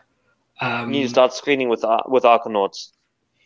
You need to know. You can't just go, well, I can look at their movement and go, well, this is how far they can get. Yeah. So if he goes with Oryx, remember they have 18-inch shooting range. So he needs, as always, deep strike more than 9 inches away, so they can be in shooting range.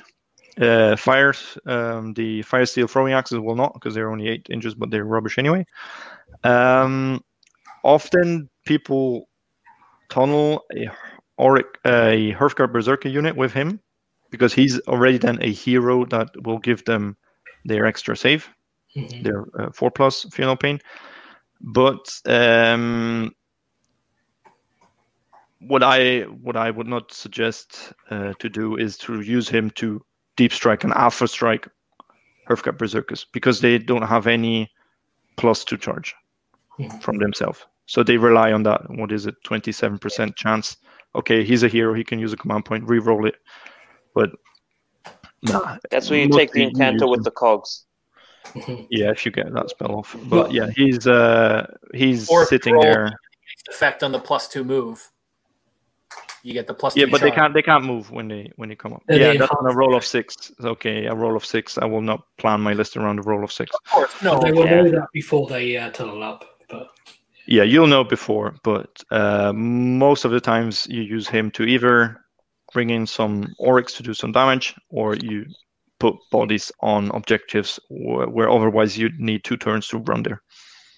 The main thing with this guy is that it just adds to that sort of effect that we talked about, where you look at the 4-inch move, they're dwarfs, but they're deceptively fast. They have ways to get around that 4-inch movement to enhance it. And again, we'll see that again more later on, but it's just like KO. You see, 4-inch move on their War Scroll, but they are deceptively fast. And I think we're well used to that playing Kharadron Overlords, but it also Fire Slayer brothers too.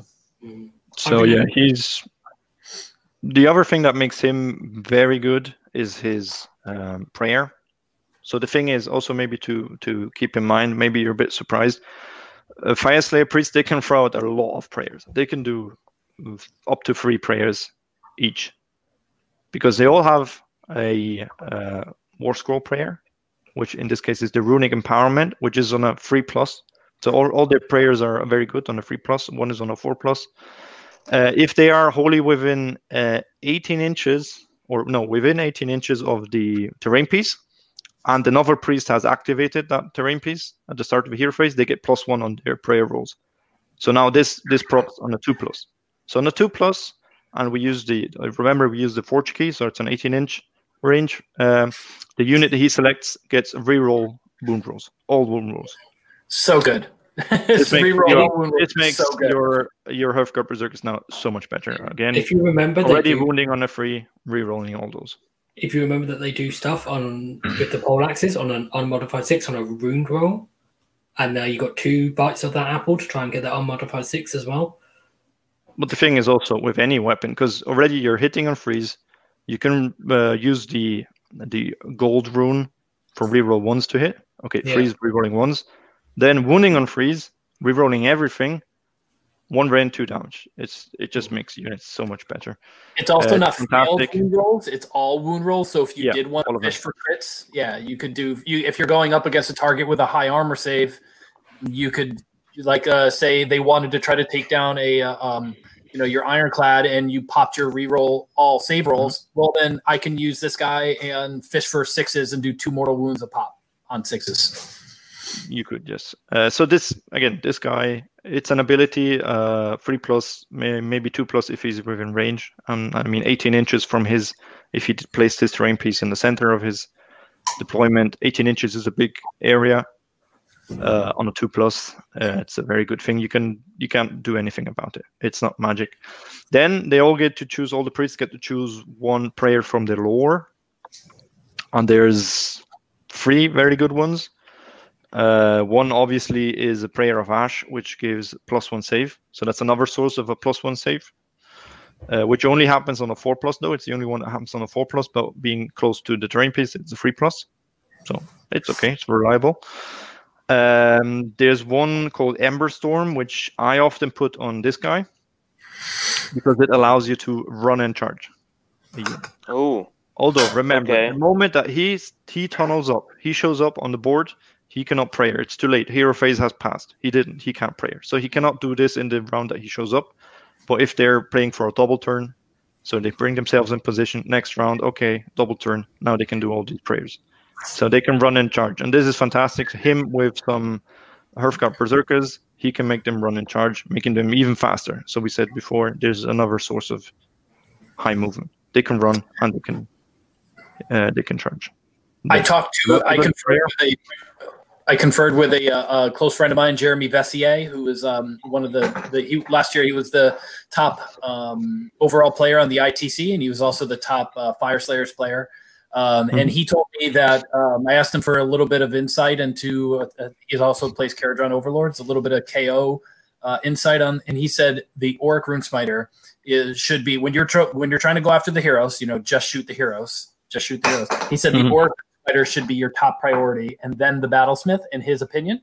And he said because it's that run and charge, because of the run and charge ability, where again, it's just something you don't foresee how much ground these guys can cover in various ways. But that run and charge ability with a double turn can be devastating, and you just don't even see it coming. You just can't. You can't understand. No, you can't. It's just hard to sort of see on the tabletop. So even if you pop them up 9 inches away, maybe you roll. You try. Okay, I failed the charge. Next round, now I'm going to guarantee this because they're going to move 4, then they're going to run, and then they're going to charge. So I'm going to get in all the They might be moving 6 and run and charge. Yeah. You might not even need to tunnel him at that point. You just go, right, this is my big blocker, Hearthguard, front of the line. They move 6, they run 6, and then they charge. And they reroll all their wounds. So exactly. I've seen that play that you have maybe even 2 of those in a list, and they don't tunnel. It's an option. He can look at your army and say, I'm going to tunnel, or not. He can decide. The problem with the run and charge business that they have these aura buffs and the heroes. Yes, but his only aura is the reroll to wound prayer is 18 inches, so he will still be in that range in the next round, and the other one is just be within 10 of the Hearthguard Berserkers to give them the extra. And if he runs, he'll be within 10. You often find himself then like lost in the middle of the field, just like somewhere, and that it's a bit dangerous for him. But often, yeah. But then he's also zoning space as well. Yeah, he is. Maybe completing on the prayer. There's another one that's often used, and that's another prayer called Searing Heat, which is a -1 to hit. It's an 18-inch range, which all priests can choose to have, and he can -1 to hit, debuff you with that. Also on a 3+ or 2+ if you're within range of the terrain piece. And then the third prayer they can do, which is not a prayer roll but an invocation roll. This is important because it doesn't get buffed by the terrain piece. Always on a 3+ is their funny spelled invocations. So he can also do that. So in total he can do 3 prayers, invocation things, which is great for a small hero. Mm-hmm. Just want to pull out something. Ken says Poleaxes proc on a hit roll of 6. I said yes. You were talking though about the Orgot rune that gives extra damage on a 6, right? Yeah. Oh yeah, I said Poleaxes, but that was the thing I meant because I knew there was something that procced on a wound roll of 6. So yeah, you're right, Ken. Ken. I think I got that sort of crossed. But, it was me, I think. But, extra damage, the mortal wounds. But Ken's right.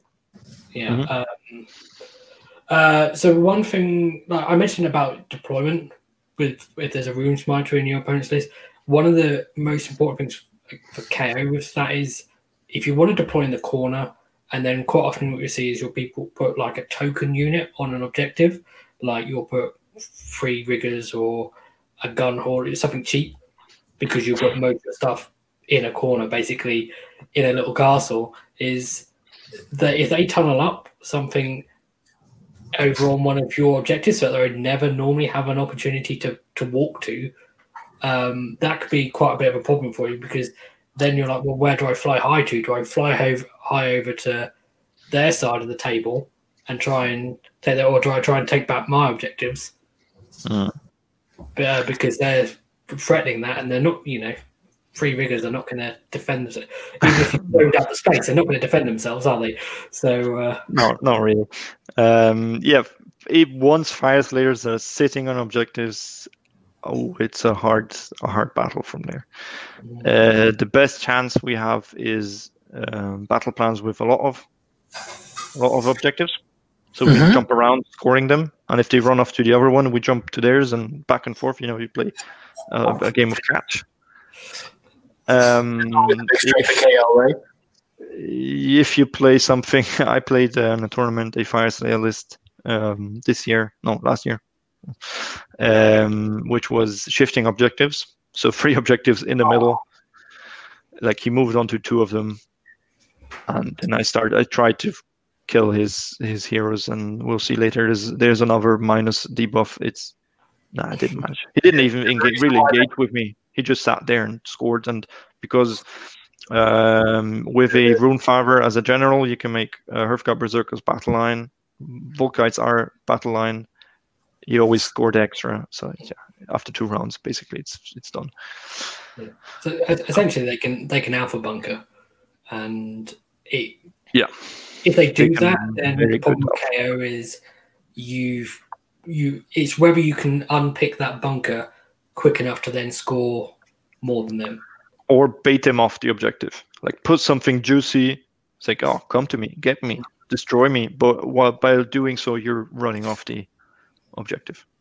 Yeah, and a smart player probably won't fall for that. Unfortunately, no, he didn't fall for that. It's worth trying. It's also about putting ablative units or ablative models in a position where you can use terrain to your advantage and sort of slow them down as much as possible if you can to block off bottlenecks or access to the objectives if you can, and use your body. You're obviously not as durable as the Hearthguard Berserkers, but if you can use their inherent slow movement characteristic to your advantage in any way that you can. Because late game is where you're going to want to win the game against against Fire Slayers with Kharadron Overlords. Yeah. So a good shout is abilities to half movement or hinder movement. So yeah, we've seen before Warp Lightning Vortex. You can't run. Maybe throw that away from that Nosidian icon on a unit that doesn't have that. Maybe use the Realm Scourge Rupture, which also has house movement. Like on already, it's a big thing. You can block a unit, and they're all on like 4-inch move on a 32mm base. They will take their time to conga line around it and get somewhere. So that's maybe that turn that you score and he doesn't, that wins you the game. So yeah, maybe think about that. As much as it would suck to block off line of sight, I saw a battle report with Doom and Darkness, where it was Fire Slayers against Ogres, and he used the Prismatic Palisade to really slow down. Again, not KO, but he used a Prismatic Palisade to slow down the movement. We can use it. Spell the bottle. Yeah, it's not that expensive, and it's just a big block thing that you can throw into their way. Just saying that just using that wall spell to block and make them go around it is very, very valuable. Yeah, I once played against the Nurgle list, and they had the Palisade, and they just used it to completely seal off one route to an objective, because there were then 2 hills on the sides. Mm-hmm. That was just half my army was just taken out of the game because it was on that side of the battlefield. I could not go through there. I have no means of dispelling it, so I had to run all around the other way. Then he could dispel it and have his stupid Nurgle demons just fly through and, I've done that as a Nurgle player. I've done that a lot with summoning Feculent Neuromaws. I guess maybe this is a time for another show, but any other faction that can bring on sort of just ablative wounds. It's just whether it's a unit that can summon a Plague Bearers or Bloodletters or really anything that can just in our case, Arcanauts, where you can either in Zilfin, a lot of people are playing, where you can force them to run 10 inches without even spending a command point and just putting them in the way, slowing them down, forcing them to spend a turn to fight through them. Yeah, so roadblocks are a good solution. But there's a downside. We'll see later. They can fight for two screens in one round. If you're looking to use an endless spell for a roadblock, your best bet is actually, it's not the Palisade, it's the Goblin Scuttletide with the spiders. Yep. That has the longest and largest footprint of all endless spells in the game. Tubman uses that one a lot, actually, for just to block off access to it. You don't have to teleport before you move it, before you use it. Yeah. Yeah. You don't need to be a Zilfin to move it to use it. It's funny, Matt, that you brought up Doom and Darkness, because Kron, you just did a battle with him recently, didn't you, Kron? Yeah. Really? I don't know. Do we have to mention? Is that just, that doesn't have anything to do with the KO, does it? That's something else. No, but it's funny that Matt brought it up in relation to using an endless spell to block movement, because I noticed he did that against you. You were playing with your Daughters of Cain, and he was using Siege, and he had the Taurus. But he did use it to stop units moving on to an objective. He did, but Morothy just kind of went. Yeah. So it's... really didn't do that on purpose to call out Kron. So maybe another remark to Scuttletide is it needs a terrain piece to proc. They bring their own terrain piece. Yeah. They have a forge that you can use. Spiders come out of the forge. Spiders come out of the chimney, yeah. But yeah, I mean, there's lots of ways of blocking movement, and I think it's be creative about it. Don't worry too much even about throwing away a unit potentially, but if it stops them moving for a turn and then they don't get to score, and it's a cheap unit, go ahead. I believe the Scuttletide is also very cheap. It is. It's 40 or 30, can't remember now. 30. It went down. I used the Realm Scourge Rupture in pretty much all of my lists, which is maybe no surprise, but I love the spell, and the fact that you can predictably put it where you want it and know exactly in the direction it's going to go is very handy. Scuttle Tide can come back to bite you, or they can just move it out of the way if they're able to. But any one of those wall spells is going to be very handy against Fire Slayers. Yep. And that was the point I wanted to make about the Doom and Darkness video, was he wasn't using a wall spell, he was just using a predatory ender spell, but he was using the fact that it could be moved to his advantage, because normally the wall spells are quite often stationary once you put them there, unlike, well, Scuttle Tide isn't, but Scuttle Tide is not. No. The fact a spell that you can then move is quite useful in blocking movement, because people will think there's a space they can move through and they go, oh, wait, no, there isn't anymore. Okay. Let's move on. Agreed. To walls. Talking about walls. Right, I'm just going to have to disappear for a second while you talk about this and come right back. But yeah, just carry on with that. I will be back in. Okay. Yeah, the Runic Firewall is one of these invocations. It's, I think, one of the more used ones. What this does is, why it's important for Kharadron Overlords, is because it has the ability to block line of sight. And so that's obviously for shooting, that's a downside.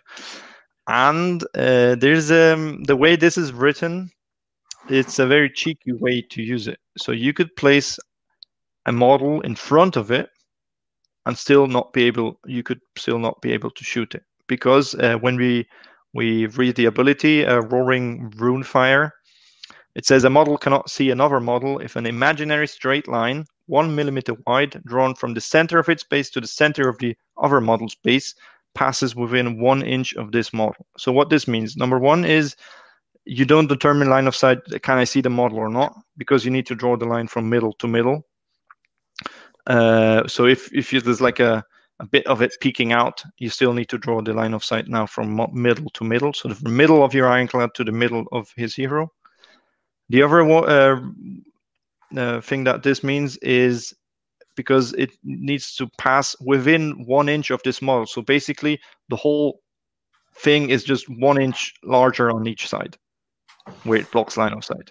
So it extends out of the model, and if the line passes through that 1 inch extra aura, means all these foot heroes come on a 32 millimeter base. So that's less than 2 inches. Meaning, if you put them right in contact with the wall, in front or behind, that imaginary straight line that you're drawing is passing through 1 inch around this model to reach the center of that base. Meaning, you can place your priest in front of the wall, in base contact with the wall, you will not be able to draw line of sight to it.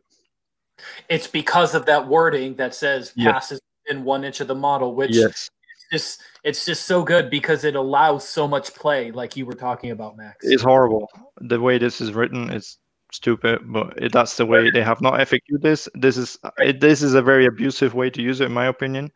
But it means, because obviously you need place to place this wall, it's the same, approximately the same size as a what's it called, the other walls in the game. As a Kharadron Overlords player, you cannot fault another faction for looking at a code, every example that you could from something that's rules as written, because technically they are using it the way it is. And I'm just kidding, but it doesn't work the same way as something like Sylvaneth Wildwoods, where it has to pass 1 inch of the terrain feature.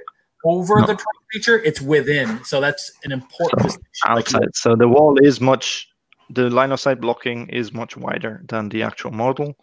Yeah. People can stand in front of it and still not you can still not target them. And another nice effect from this is it grants a reroll save rolls of 1, wholly within 12. Yeah, often you see the wall being placed like this between 2 units, so they get that Mystic Shield, basically. Yeah, essentially. So 3 up, rerolling 1, 4 up. Exactly. Now we have reached with the spell and the icon, we have reached the Hearthguard Berserkers on a 3-up save. Now they're re-rolling 1s, and then they have the 4+. So we're layering. There's another layer you can put on, but it's not very common. And so the hero is invisible. Yeah, so the hero is invisible. He can wound shrug on a 4+. He has a reroll 1 save. You see why it's getting more and more difficult to kill these heroes. Now, because it's so wide. Yes, we can fly around and target from different angles, but because you need to draw to the center of the model, it's not enough to just like have a little peek at the model behind the building, but it's actual. You need to measure and lay out lines, and it makes it very hard to target. And this is a prayer, so you can't just dispel it. But it might go away on its own at the end of the round. So that's often with fire slayers. Like you put it in front of your units because you want to protect them, and then you hope that it's going to disappear because you want to move through there, and it doesn't, and you're blocking yourself. Or you want it to stay to protect the heroes, and it disappears. It's a roll of a 4+, a 50-50 chance. Although if a priest is within 6, it's on a 3+, it will stay. And so I think it's that slight unpredictability that when leading up to the show, I went to the Best Coast Pairings app and was looking at Fire Slayers list from all over the world, as many as I could view, and I really didn't see the Runic Firewall in very many lists at competitive GTs. You see them a lot in RTTs or maybe in some sort of Lofnir list where somebody's not playing a super optimized tournament army. But a lot of the ones that are, well, again, as many of I had to go pretty far back to see some of the, some competitive GTs, but I didn't see the Runic Firewall in too many lists that also appeared to be somebody who was writing an optimized competitive Fire Slayers list. Okay, 2 comments on that. I guess Best Coast Pairings is more like US based lists, so maybe that meta is a bit different. And also, we kind of use it a little bit as well. Australia uses it. Here, apart from the Scandinavian countries and Germany, I think also in the UK, Fire Slayers are not that common. You rarely see them. Maybe because people are put off because all the units look the same. There's not a big choice in units actually. So in Scandinavian countries, there's all those Vikings. They like their Fire Slayers. They have a lot of them. And in Germany, I see a lot of them. And they often use the wall. I think with the rise of the Kharadron, like throughout the last year, we'll see them more often because it's a very reliable protection. It's a protection against line of sight spells as well. It doesn't help against Lumineth Sentinels, but fuck those guys. I mean, they just ruin everything. But yeah, it's a thing to keep in mind. The other thing maybe to keep in mind is that's the last ability it has. It says Magmadros can pass across this in the same manner as a model that can fly, which means you can fly over it. Right. So it means your ships and your engine riggers, you could charge over this wall. You could also stand on the other side of the wall, and it will not do anything to you. No harm, no burns, nothing. You could, if you have enough range, stand on the other side of the wall and fight through it. That's also possible. It's a bit weird because it means also the wall can be in front of your unit, and the Hearthguard Berserkers could fight through the wall, attacking you. There's a side effect of this I've just realised, which is, I assume you covered at the beginning, that if a base is close enough to it and small enough, yes, that's the thing we did. That Sorry, I need to head off. Sorry. All right. See you later, Ron. Keep flying high into the clouds. One side effect. I'll use KO next time. Yes, definitely. Yeah, you need to do your best of 3 with Doom and Darkness. Mornar. Yeah. Mornar. Mornar next. All right. It's on. Bring. Bring. Alex, you need to do Zon. What do you like better, Max or me? I'll put up. What do you want to play? Yeah. Comment under the video, and we'll let I'll put up a thing in the WhatsApp. That's a really good idea. Let the fans decide. Let the people vote. Let the people vote. And what the people want is more daughters. Well, we've Defend democracy. It's yeah. not a reference to what's happening in the world at all. No, let's not go into that. See ya. See you, Carl. Okay, but yeah, that's the firewall. Yeah, I just That's wanted, what it was. before Crom left, I wanted to mention that if you did stand close to it, you could effectively stop yourself from shooting anything. Yep, that's true. Or is it? Does it? Hang on, let me just. It blocks line of sight from the middle to the middle. So if your middle of your base is within 1 inch, you can't see anything. Not even wholly within. Just if you are within 1 inch, you. If the line passes through and the line is drawn from the center of the base to the center. Yeah, I was just checking it works both ways. Yeah, but it does work both Yeah, ways. it works both ways. So yeah, don't stand too close to it. Yeah, it's a bit annoying. I mean, you could fly over it and then shoot, or move away 2 millimeters and then shoot. Okay. So let's move on. I think now we go to the battalions. Yeah, sorry, Matthew. Just say I'll take a quick bathroom break, but you know what? This is too important. Oh, you? Yeah, okay. Well, it's up to you. It's your bladder. It's your carpet. Yeah, you guys can't see what's going on below the floor, right? No pants. Lockdown. There's no pants. Exactly. So, Lords of the Lodge Battalion. This is a fantastic battalion because it has things that you want to take anyway. It has a Runefather. It's bold written, so it means the one on foot or on the Makmadroth. A Rune Master, which is a priest that you like to have. A Battlesmith, which you're going to take for the +1 save, and Hearthguard Berserkers, obviously, we've seen they're great, so you want to take those too. So, fantastic. Gives you less drops, gives you extra command point, and it gives you this fantastic ability, which means this unit of Hearthguard Berserkers. So, this is important, and maybe to note, in War Scroll Builder and the lists often does not say which units are in the battalion. Mm-hmm. And we said before, often you see Hearthguard Berserkers with both weapon loadouts in one list. Ask your opponent which one is it that's in the lodge. Mm-hmm. Even if very same weapon loadout is how to know. Because it depends. If they're fighting, for example, Archeon, obviously they don't want the 6s to mortal wounds weapons because he makes them reroll 6s. Some say sneaky Dwarden Fireslayer players, they like choose and change and swap through a tournament, which would be illegal. To maybe just ask beforehand which one is it that's inside, so you know which one is the unit that is in the battalion. Because this fantastic ability, if the unit is the unit from this battalion is wholly within 12 of a hero, so any one of those 3 heroes from the same battalion at the start of the combat phase. This is important. Then after it has fought in that phase for the first time, you can make it fight again. You can pick fight again. So this is important. This is triggered at the start of the combat phase. Wholly within 12, fantastic. Now I activate them for the first time as normal. They move out, they pile out of the 12-inch bubble. They can still activate again afterwards for a second time.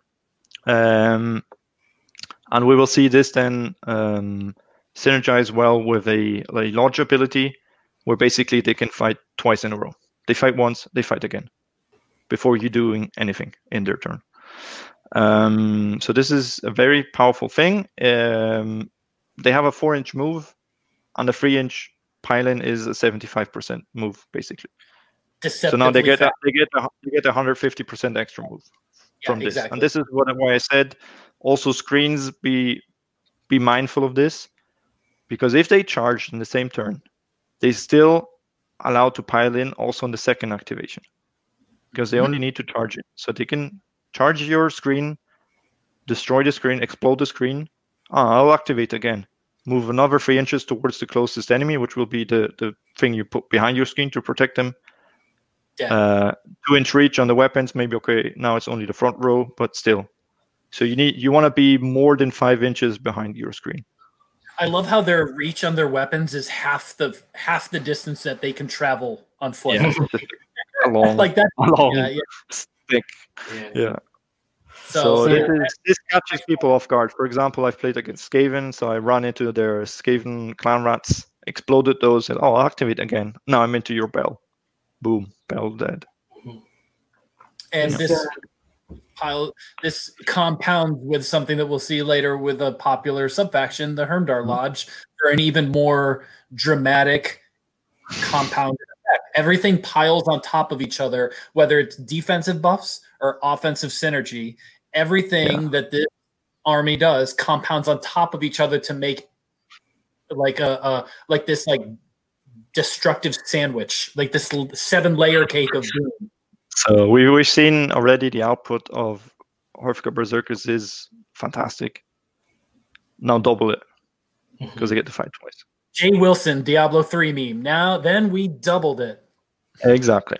So yeah, scary people with axes. And as you said, Max, there's everything that you were going to take anyway. Makes up. There's no tax. Yeah, maybe the Rune Carver would be debatable, but you'll take him to make them battle line.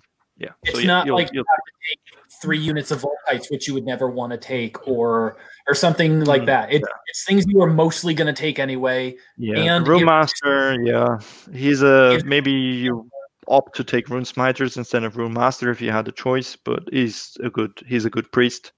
He has a good ability. He has a weird thing that way he can make a unit -1 to hit, but it's a very weird wording how it works and if it procs or not. And he can set ablaze a terrain piece. He can make it like throw out mortal wounds and turn it into deadly terrain. He with a volcano's call, he can just erupt a volcano inside the terrain piece, and it's quite funny because it's an 18-inch reach. But if you have a weird placed terrain piece, I had an opponent. I think he had 3 guild riflemen, like 30 of them inside the terrain piece, but it was a huge hill, so I could actually reach the front tip of the hill. I said, okay, I'm gonna volcano's call on a 2+. Yeah, got it. Roll a dice for each model in that unit at the other end of the hill. On the 6, they all take a mortal wound. I did like 10 mortal wounds just from that. Anything that procs on a terrain piece can potentially be massive. Yeah, because the terrain piece can be massive. But remember, KO usually, except deployment, they're not on terrain pieces because we cannot land on the terrain piece. So we also didn't cover the Rune Master in this overview because he's a priest that can pray. That's it. The 2 main things, other than the fact that the ability is really good, but the 2 main things I take away from this battalion is that it's only 1 unit of Hearthguard Berserkers, which is why I'd imagine you mentioned earlier about the fact that people take double battalion this, because you basically get your heroes in a unit with this. Yeah, but often you will not double this battalion. No. Yeah, we'll take this and another battalion because it's a relatively small battalion. If you think about it, it's hero heavy. Yeah, but 3 heroes and the 1 unit. It's the battalion itself costs now 150 points. They raised it to 150, which is I think is okay for what it does. It's a good price. I mean, if you had more than 1 unit of Hearthguard Berserkers, or if you could have other battle line in this battalion, it would just be insane. But that's the one weakness I think of this battalion is maybe a little bit of a high points cost, but the fact that it only has 1 of your required battle line. But those points are so well spent. I mean, it's an artifact, so it's an Obsidian Icon that you gain from this. Wow, spell ignore, fantastic, 150 points. And the command point, point, and a second activation, and that's, I mean, a second activation through 5 rounds. I gladly spend 150 points for that. You are going to see Lords of the Lodge in 9 out of 10 competitive. I'd say so, yes. Again, I mostly speak from a competitive player standpoint. If I'm not at an event, I'm preparing for an event that I'm going to go to. So a competitive Fire Slayers army, you're going to see 9 out of 10. You're going to see Lords of the Lodge here. I'd say so, yes. Yeah, because it's just for all the reasons we've laid out. It's great. Yeah, it's a great battalion. Yeah, and it comes back to the Gristlegore thing, which is threat range after charge. Mhm. and it's They're deceptively fast. It's 8 inches. 8 inches after where they end their charge is massive. And it's funny that just from piling in with this, they move like 1.5 times their normal movement. Yeah, this is it. Fire Slayers is all about clever movement. So you use this to move onto objectives. Yeah, because the slower your movement is, the more clever you have to be with movement. And I think KO, in some ways, it's similar because we rely so much on fly high that when we do make our moves, we have to be clever with them as well. So, I mean, there's not much else about this battalion, is there? No, that's it. Basically, keep in mind it's a second activation. Yeah. So let's look at one of their sub-factions, which is Hermdar. This is what the most common. This is their Zilfin, basically. It is arguably the strongest. Yeah. Which is what I was going for when I said it as their Zilfin, not the fact that they have abilities for sky missiles. But yeah, there's always one in a book, isn't there, that most people will gravitate to as the strongest. Yes, in the beginning, when the book first came out, a lot of people tended towards another one, which is all about movement buffs. So we'll look at later, because as we said, slow people. But then the activation wars started, and this one is king at playing activation wars. So what this does, the abilities, seized by force, it just means wholly within enemy territory or wholly within 12 inches of an objective. Remember, objectives are 12-inch wide. So if you're standing on the objective, but it's a 12-inch radius, so double of the objective, you do not take battle shock tests, which is fantastic. So basically, anywhere they are battle shock immune, just like that. In your half or in your territory or near objectives, and that's where they want to be anyway. They're battle shock immune. Go ahead, Lee. I was going to say it's a really strong ability. If you compare that to some of the battle shock abilities we have in KO, which is like re-roll battle shocks if you're in enemy territory or something, just to be complete battle shock immune. Yeah, the thing with the play with the objectives on 12-inch, so that's a 24-inch bubble around an objective, that's where you want to be anyway. So fantastic. The command ability is what makes this sub-faction so good. Skull Breakers and Oath Takers. It's the name. The name is just fantastic. Let's be honest. You can use it at the start of the combat phase. This is important. So if it's your opponent's turn, you have to wait with your start of the combat phase stuff when he's done. Pick one friendly Hermdar Volkite or Hearthguard Berserker unit. We all know which one we're going to pick. Wholly within 12. Again, everything is wholly within 12 of a Hermdar hero. You're wholly within 12 anyway for the buffs and for the Lords of the Lodge battalion ability. That unit fights at the start of the combat phase. And now comes the important part. Before the players pick any other units to fight with in that combat phase. So this happens before you pick, meaning in your turn, I go first, start of combat phase. I use this command ability. I fight.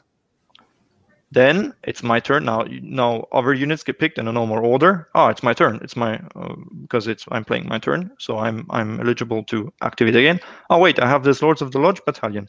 They can fight again. Same unit, fight again. So you activate twice in a row without any interference from the opponent in your turn. It completely supersedes any other ability. Most abilities, yes. Is there the only way is if a unit has something like always strike first and it's their turn. Then they will do it first before you do it. Or if they use the command ability from the Realm of Hysh in their turn. Yeah, I'm not familiar with what the wording is exactly, but it has to be because the most recent trumps. So, for example, eels, the eels with the tide thing. Basically, that is triggered at the start of the round, of the third round. You're triggering this start of combat phase, so it's the most recent. You will fight before the eel. even in their turn, but you need to spend a command point for that. This is where the phrasing for activation wars comes from. Yeah, because it's a very complicated thing. When does what, and I'm happy that we're kind of moving away from that. But Hermdar is almost the best. They almost always trump this thing. From a KO perspective, it's not going to come into things much because you're not going to be trying to. But just keep in mind, like even in your turn, they can say, "Oh, I'm going to activate first and hit you," and then they can activate again, and now they're in range of your ship or whatever. Or they can charge your ship and activate before you drop the bombs. Yes. Or in their turn. Yeah, if you charge the ship, it's your turn. Yeah, because they charge the ship. Yeah. So no, the bombs go first. Yeah. Yes. So that's the important thing to know is in your turn, the bombs will go first. In their turn, they'll activate first. Well, in their turn, you're not. And if you're playing them, and if you're playing them, it's the same. It's also with the once per game, always strike first in your combat phase. So. Yeah, it costs an command point, but that's anything they spend command points on because they don't need to put it on reroll ones to hit because they have that rune. They don't need to put it on Inspiring Presence because they're Battle Shock immune anyway. That's what they're using their command points for. You get an extra command point when you take Lords of the Lodge because this synergizes just so well with Lords of the Lodge. So you've already got a bonus one. So maybe first round nothing happens, so you have that one too. So you're sitting on freeze. And now the tunneling comes in from the Rune Smiter. You're going to tunnel 20 guys on top with the Rune Smiter, so with a hero in the middle. On the two objectives, say, okay, come and get me. If you attack me, I'm going to strike first with this command ability. So if you're looking at this from a KO perspective, you're like, okay, great. So Lords of the Lodge lets you fight twice. Hermdar lets you fight first. Big deal. I'm not going to be in combat with you. I'm going to be flying high. I'm going to be flying high. I'm going to disengage. I'm going to stay, so far away from you and shoot. But you look at the command trait for Hermdar, and you're like, oh crap. This is where it's going to hurt the most from a KO perspective, in my opinion. Obviously, Skull Breakers and Oath Takers is great, but this is where it's going to hurt. Warrior and Dominant. Yeah, because they're likely -1 to hit from Lookout Sir. Now the -1 to wound, and that hurts. Well, yes. So if you want to target the heroes, they're going to be -2. But even if you're like, okay, I'm going to be a crazy guy and go after the Hearthguard Berserkers, they're also -1 to wound as well. Everything in that bubble, 12-inch, and you see this army moves in bubbles, or in one main bubble and then some side people doing their business. And this is now we said before the hero you want to kill. Okay, he's either hiding behind a wall. He's +1 save from the icon. He's rerolling once to save from the wall. Now he's -1 to hit from the Lookout Sir because there's Oryx nearby. He's -1 to wound because either he's the general or he's in range of the general. And then on the 4+, half of the damage gets thrown to the Oryx. Yeah. And now those 5 wounds for heroes are very tanky. And if you think very hard to shift. If you want -2 wound is such a good debuff because there's a lot of hitting buffs, but there's very few wounding buffs in the game generally. And so this is fantastic. And it works for shooting and combat both. I'll shoot the Auric Hearthguard first. Well, they're -1 to wound as well. Now. Yeah, and they're probably also +1 safe, so they're on a 4+. Yeah. But yeah, so when facing Hermdar, my main go-to or target priority would be Oryx. When they're less than 3 Oryx, maybe start shooting the hero because then it's only four wounds left, and they don't give Lookout Sir anymore. Mm-hmm. And then heroes. Shooting away at them. And the general is the one to kill first because that -1 to wound has such a big effect on all of you shooting. So if you can pick him out first, great. Max, is that generally going to? So if you were playing sort of a Hermdar Lords of the Lodge list with lots of Hearth cards, which is a typical, army build that you're going to see it is the Runesmiter or the Battlesmith typically going to be the general? The Runefather from the battalion, because he makes Hearthguard battle line. Well, there you go. He's the general. And that can, as you said, that can be also one on a Magmadroth. Is that something that would typically be on a Magmadroth? You could do it on Magmadroth, because then Magmadroth has a much bigger base. So now this aura is much bigger and moves faster, right? It moves faster, but yeah, now he has 14 wounds instead of 6 or 7 wounds or what he has. There you go. Now he has 14 wounds. He doesn't get the Auric wound shrug because he's on a Magmadroth. He doesn't get that, but he can have a Magmadroth trait, which is like engine works for Magmadroths. He can have ignore 1 rend. He gets the save buffs anyway. So yes, both is effective to do on Magmadroth or not. The problem, I think, is the price you pay for the Magmadroth. It's not as good in combat as you expect a big fire-breathing dragon to be. There's trade-offs there, right? So it's a bit. I mean, they're cool. They're good against hordes because they have they do more mortal wounds the more people are in the unit they attack. But I don't know if they're that good. At least not in Hermdar. In Lofnir, maybe yes, if you buff them correctly. But the main reason would be to have more wounds on the hero to make him a bit more survivable, and the bigger base for buffs. And then maybe late game, okay, he has a 12-inch move with the Magmadroth, just run onto an objective. And if there's like a 5, like 10 Arcanauts, yeah, maybe between shooting and attacking, a Runefather Magmadroth can take out 10 arcs. He should be able to clear those. So moving on to the Artifact of Power, which is... Yeah, the artifact you have to take, you give it to the Runefather because he has the better attacks. He can reroll wound rolls. Okay, great. If he targets an enemy hero.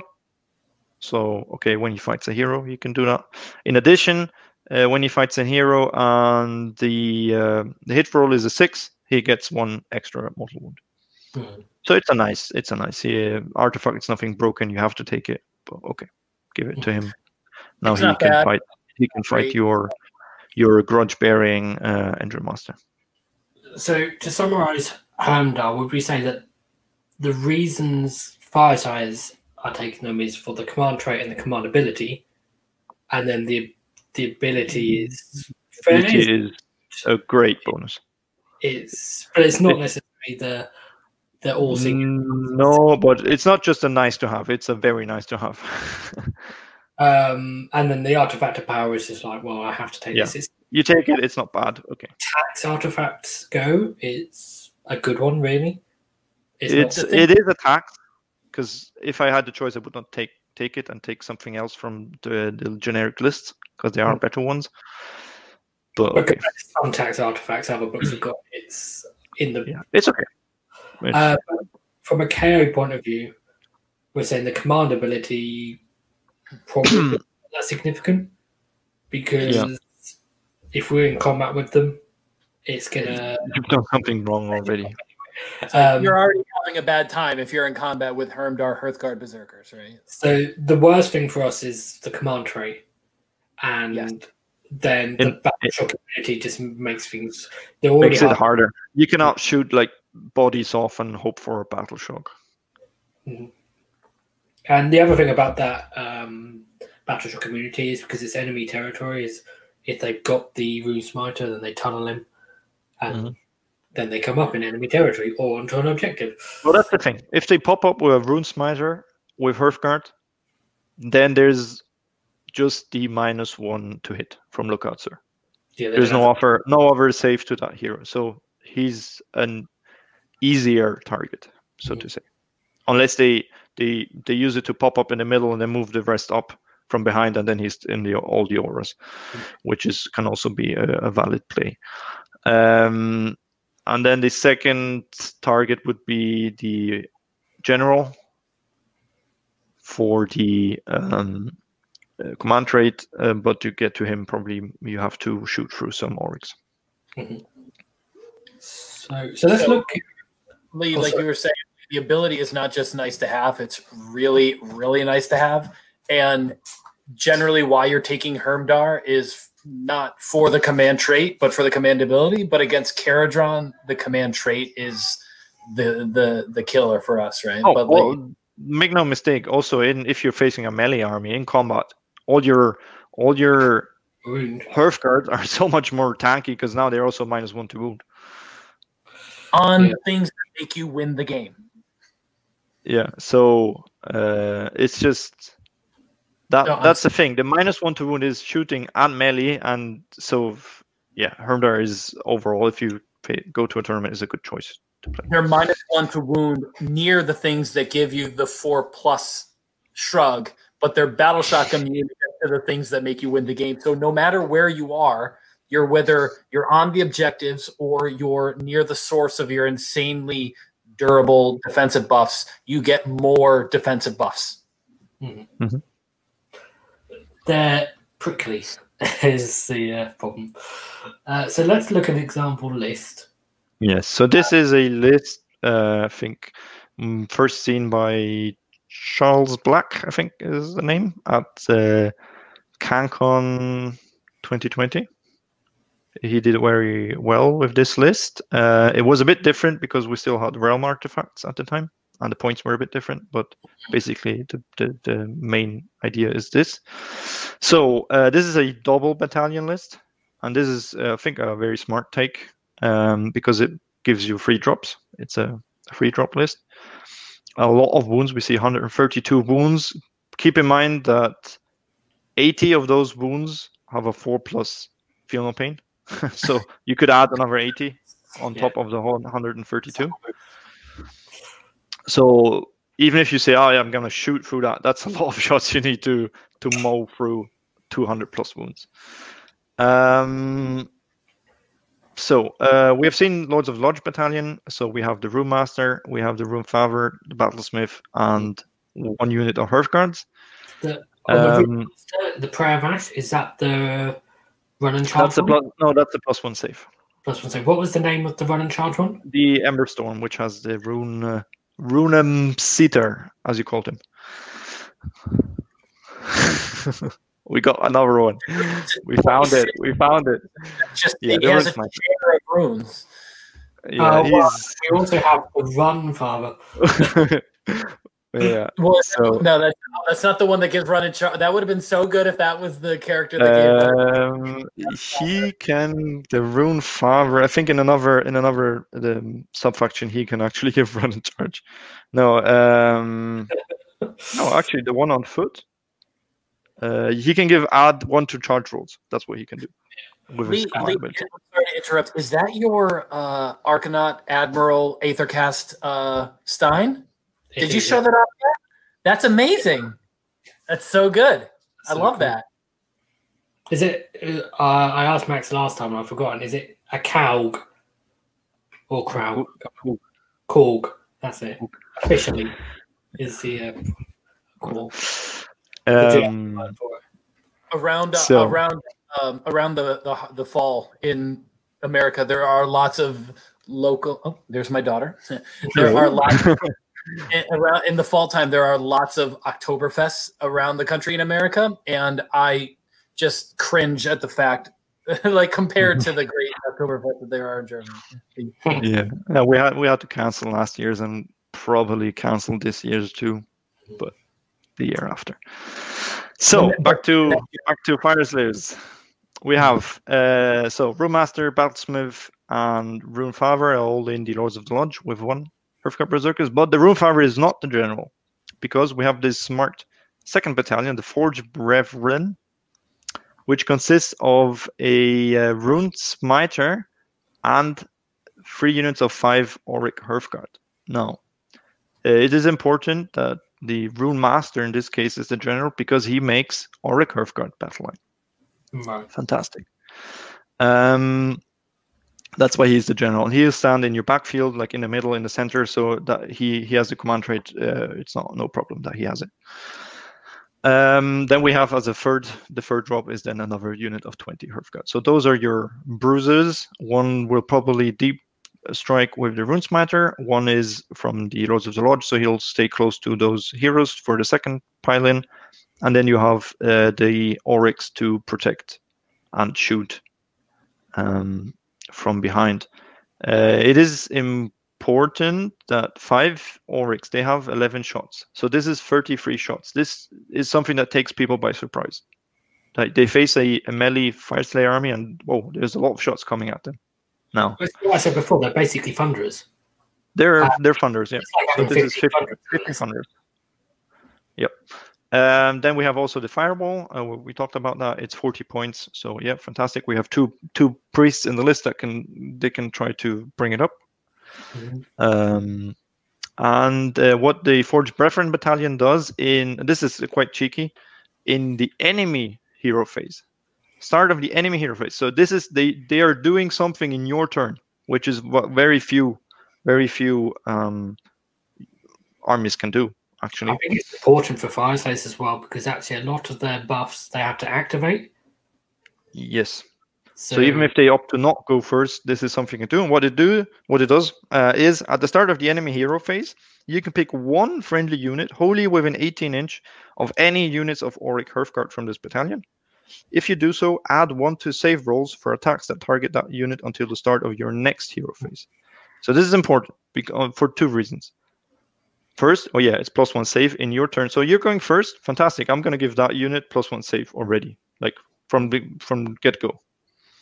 And if I get double turned, so you're double turning me, or your second hero phase, I'm going to do this again. So now this unit has +2 because I haven't had a hero phase yet. You can stack this. So you can say, I'm going to go first. Now I'm getting double turned. Well, I'm going to make it very hard for you to kill me, plus all the buffs that I put on already in my hero phase, in my first turn. So now you have 20 Hearthguard Berserkers with possibly a 5+, 4+, 3+, 2+, a 1+ save, rerolling 1s, and a 4+ Funeral Bane. Cool, huh? So yeah, it's fantastic. It's personally, I've never looked at this battalion before because Runesmiter and Hearthguard are like, wow, what is this? But if you combine it in a way to get your battle line and low drops, you use the Rune Master to make the battle line, and you use the Runesmiter from the battalion. You want him anyway. He's always like an extra drop because he's so good, but he's not in no other battalion. Fantastic. And 40 Hearthguard are enough to like control the board and fight for objectives. I mean, if you come up against 40 Hearthguard, then yeah. So yeah, it's very clever list. Fantastic. It's doing very well all over the world. People have adapted it, maybe changed it a little bit. It gives you already from the start 2 command points, which you want for the command ability. Mm-hmm. And it gives you the Nulcidian icon, which you want, and it gives you an extra artifact. What I think Charles used to have is the brooch, which gave you on a 4. Each time you spent a command point, you could roll on a 4+. You get that command point back. Ether Quartz brooch, I think it was called. Which, of course, in an army where you spend command points, getting them back was fantastic. I've chosen now to give the Salamander Cloak to the Runesmiter, which is a 5+ wound and mortal wound ignore.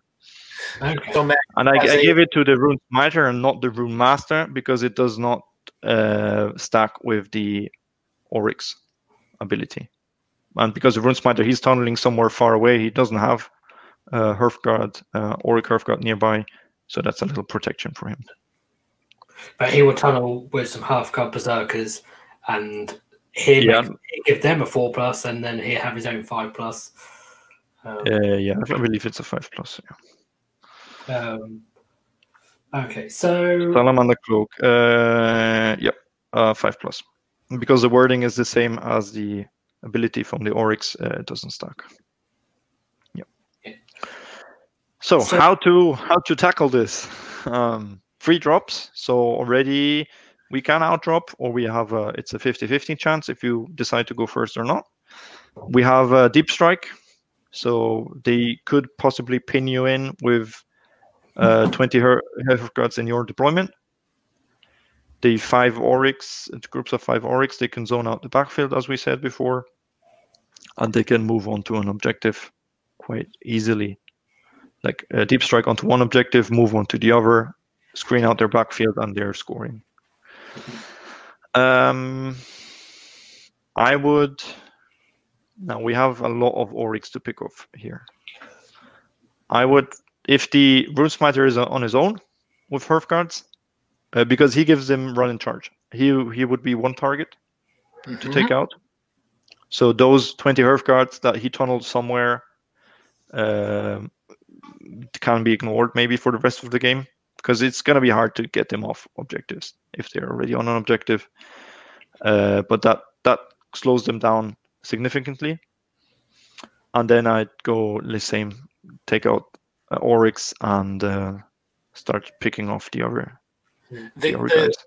The one thing about this list, though, is that the majority of the killing and staying power lasts within the Hearthguard Berserkers, and you know where they're going to be. They're going to be on the objectives, because that's really the only thing that can reliably hold an objective. So in order to remove them, you have to remove the heroes. And I know it's a little bit of a cliche, like just shoot the heroes, but at this point, you really have to target the heroes with the most impactful buffs. And then if they shrug them off to the Auric Hearthguard, then so be it. But you really have to. It's really just a matter of target priority and order of operations, right? Yeah. The heroes are giving out the bubbles of buffs, and the Auric Hearthguards are the ones protecting them. So you start at the heroes, and if that trickles down to the Hearthguards, so be it. But if you try to put damage into the Hearthguard Berserkers, then it's really just wasted output, in my opinion. Definitely, I agree. So we said before, it depends on the battle plan. If you have Scorched Earth, for example, fantastic. So you can go and pick out and fly around. If your places of arcane power or shifting objectives, you're gonna have a hard time. All battle plans where everything is like in the center, everything's happening in the center, in a big mosh pit in the center.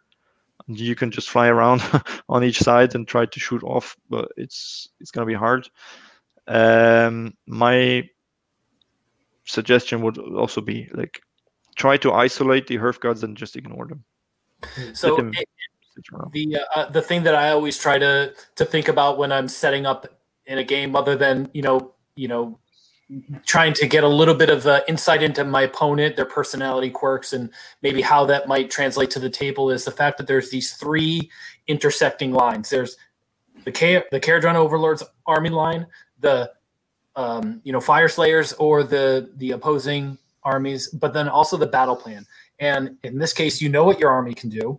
Hopefully now you know what Fire Slayers can do. And it really all depends on where both of those interact or intersect with the battle plan, like you said. So wherever that sort of those 3 lines play with each other, obviously if it's a hero-centered mission, then you know what you have to do. If it's a mission that gives bonuses to battle line, like say shifting objectives, like you mentioned, Max, then you know how that's going to interact with your abilities. It really just depends, and it's hard to say, it's difficult to say, but it really is very dependent on the battle plan and being able to take in the information that your opponent is giving you, or that you already know, hopefully, about the enemy's army, its strengths, its weaknesses, but then how that interacts with the battle plan is really key to victory with really playing any Kharadron Overlord's force, and being able to sort of take in all that information, chop it up, and then, sort it out is going to be key. Yeah. So this list, basically has 2 centers of power projection. He has 2 big units of Hearthguard Berserkers. So he will be in 2 places. If the battle plan allows you to be in more than 2 places, fantastic. Then you're going to win on those. Like, go where you can win the battle. And KO can do this fantastically. Move your entire army where you can project your power and have an advantage. because if he's sitting 20 fully buffed Hearthguard Berserkers on an objective for 2 rounds, okay, they scored him points, but what else did they do? It's a bit of a shame. It's a waste of Hearthguard Berserkers if they just sit around. Why slam your head against a Hearthguard Berserker-shaped brick wall when you can just go to another area where they're not projecting power? Because everything with the Fire Slayers is everything is so concentrated. Everything is so. Everything is wholly within 12. Everything is in that 24-inch bubble. So certainly some battle plans are going to lend themselves to that playstyle. Shifting objectives. He's got 2 super concentrated black holes of killiness and tankiness.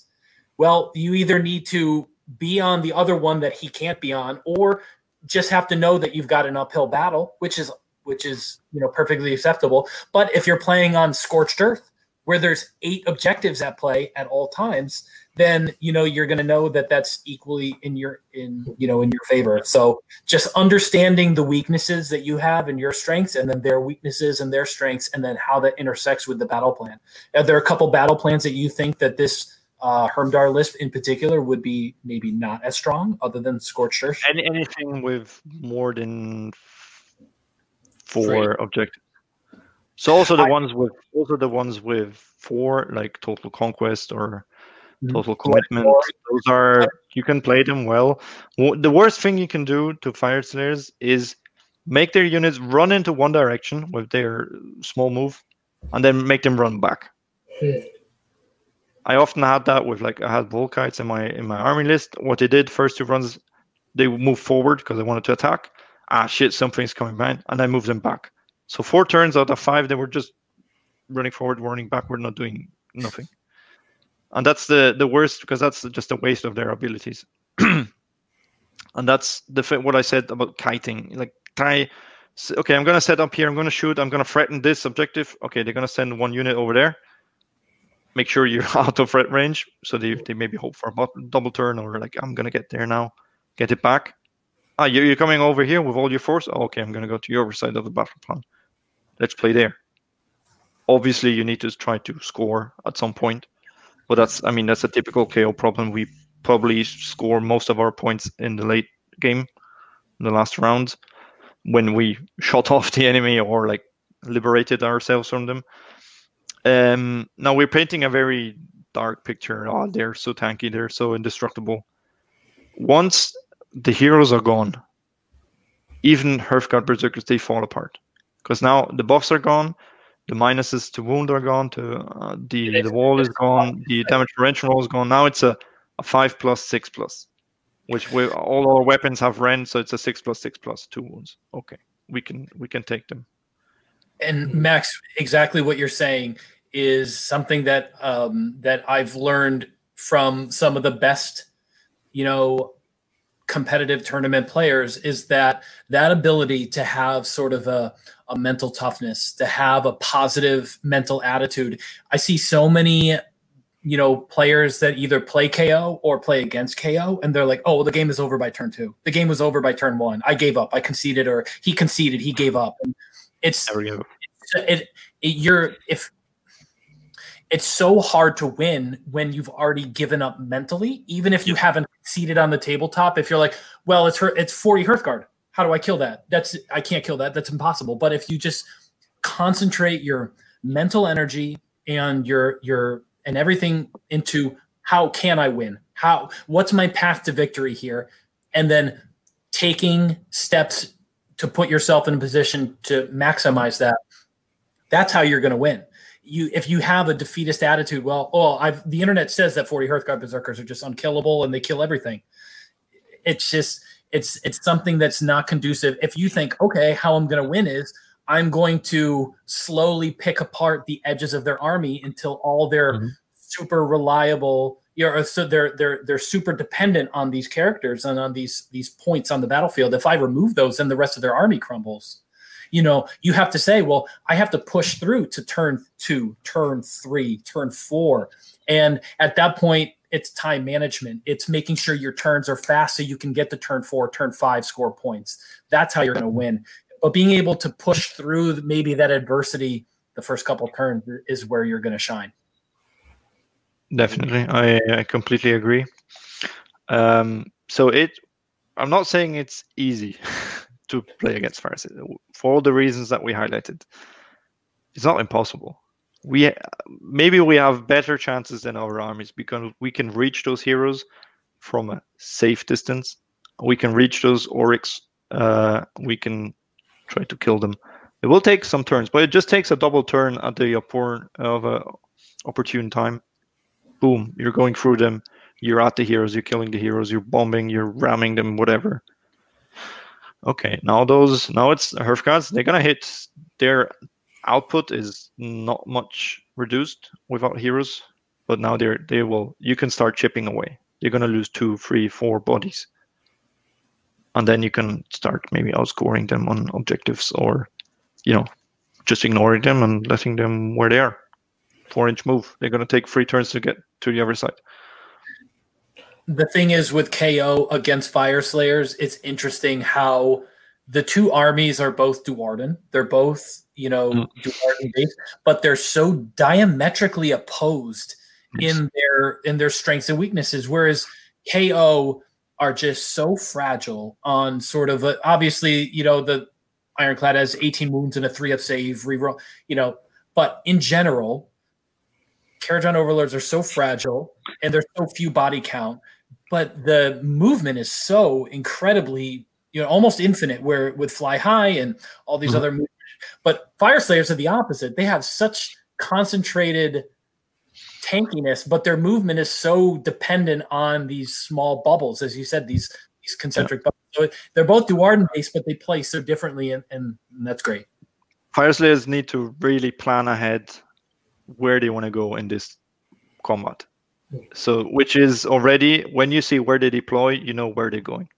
Because they're not going to deploy in this corner and go to the other side. That's not possible with them.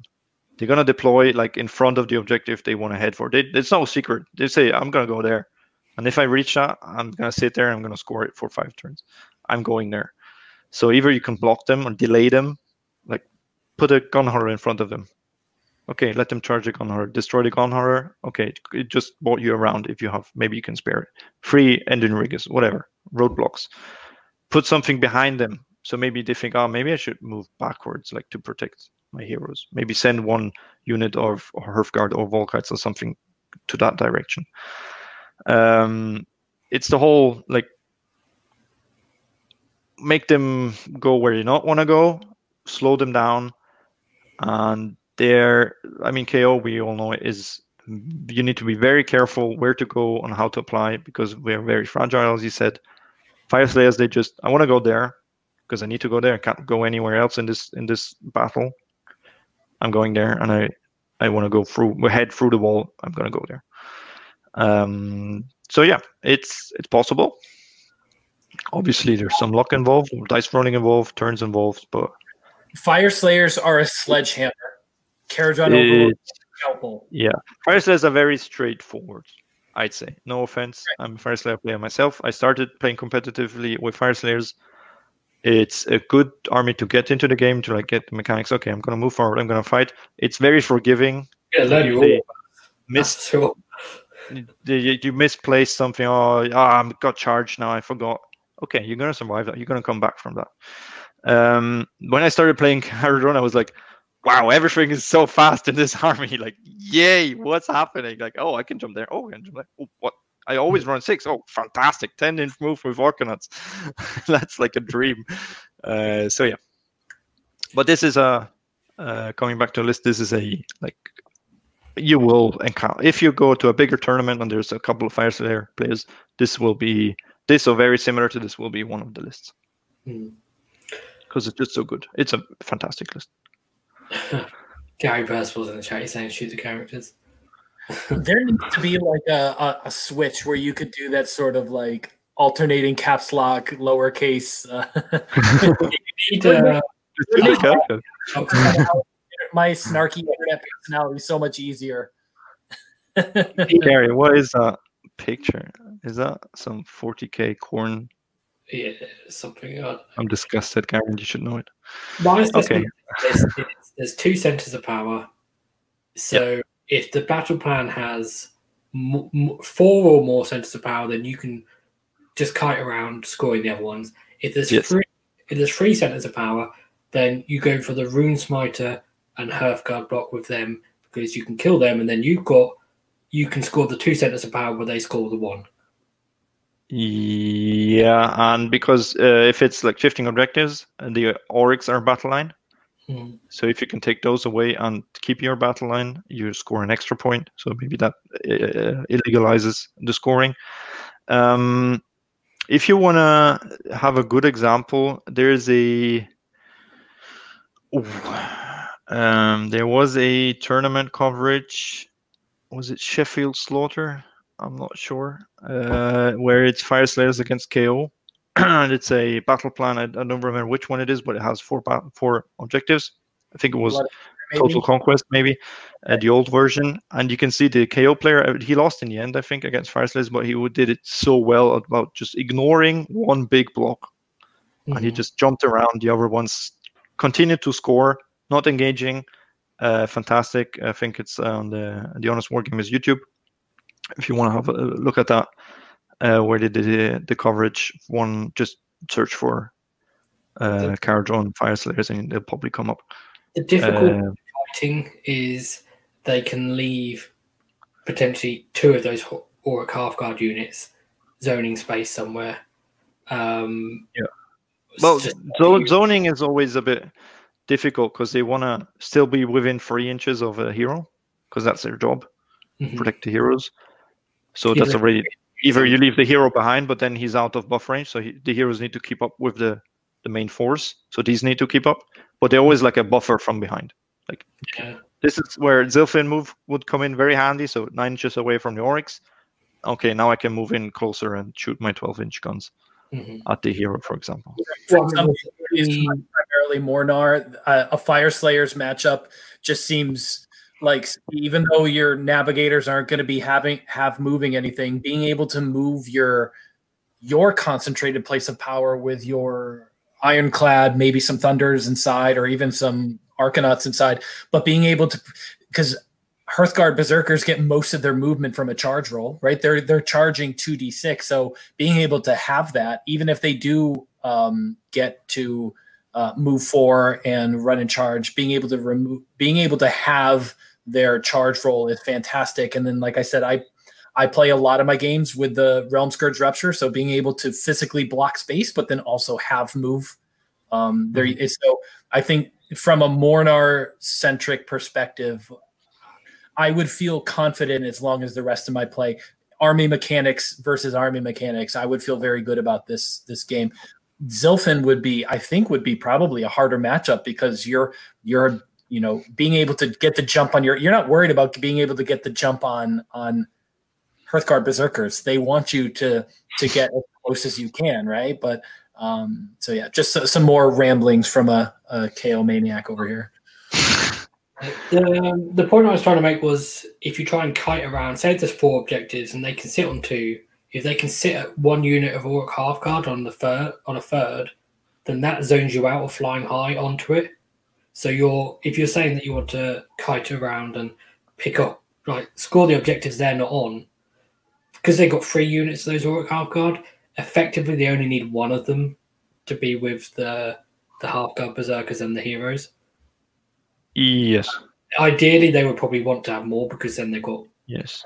And again, don't underestimate, there's shooting coming out of those Oryx. Yeah. They're not just like for beauty standing around. They can do some damage. Ken asked a good range. So yeah. Ken asked a great question in the chat. If you're playing Zilfin with Grudge Bearer, who do you grudge in this list? In this list, probably the Rune Master. An engine. He has the trait. A Zilfin engine master with dirigible suit with a Grudge Bearer, like the most potential damage output against one hero. Who would you go for? The Rune Master. Because with Grudge Bearer, doing double damage, it might even be a good tactic to just pump all the shots into the Rune Master, because then they will double. The damage will double for him. Because if you start shooting your Ender Master into the Hearthguard, which are nearby the Rune Master, he's only gonna do 1 damage. But okay, half of them he's gonna throw off, but that's still then you're killing both with all those shots. A flat. Yeah, I'd probably go on the Rune Master because that command trait -1 to wound is so annoying. It's just so annoying for Cardron. I mean, it's just, anytime you can just remove a 17% difference effectiveness in whether it's hit or wound, a flat -1 to wound just in this giant bubble is just so effective, right? And also he is the source of the Prayer of Ash, the +1 save. So that's another reason to get rid of him. Yeah, he's standing next to the forge, so he can give out activate it to get prayers, to make prayers better. So he's the army will function without him, but he's a good force multiplier. So if you can reach him and get him, do it. He's one of the 2 who can put out the fireball. So yeah, 2 as well. If you reduce priests, then that firewall is not coming out that often. And yeah, basically the Rune Master and the Rune Smiter, those 2. And then maybe go for Battlesmith next. Master to get rid of Warrior and Dominant, you have to make sure that you understand that the Rune Smiter is going to be there probably with a run and charge. Yeah, Rune Smiter, because when he tunnels up, he has not used the run and charge yet. Right. And he has not used the reroll all wounds and anything on those. So yeah, shoot him, but maybe with something that has long range. So like Indian League is 24-inch or something, because if you go too close, then those 20 Hearthguard, which are tunneled up with him, they're just going to wreck you. Do you give this army first turn and allow it to get that 4-inch movement closer to the objectives, or do you try to set yourself up, like anticipate, like bank on you getting double turned, but then setting yourself up to minimize the damage that double turn can do to you? What would what if you had the choice? What would you? If I had the choice, personally, what is there to gain from going first? Okay, you get onto the objectives and score. I think there's a case to be made if you go first that you can bait them. If you can drop into, say, the corner of their deployment and bait them into moving away from the objectives, because if you wait until they're on the objectives, you won't bait them off, because that's probably not. That's another so going first, you will not. If they're smart, you're not going to reach those heroes. If you're going to reach them, but you're going to be so close, it's dangerous. Remember, they can 6-inch move if they want. But this is the thing: is you put them in a position where if they move towards you, they're moving away from the objectives. Yeah, it depends on the deployment, obviously. But if I can be on the side and pull them away, yeah, sure. If you can bait them, go first, bait them to move away from the objectives, because it's difficult. Because if they put all those buffs up, that's an all. You leave them in, then that's an all strategy league. It's a league strategy. It's like someone who hasn't played a game in 2 years. To get COVID.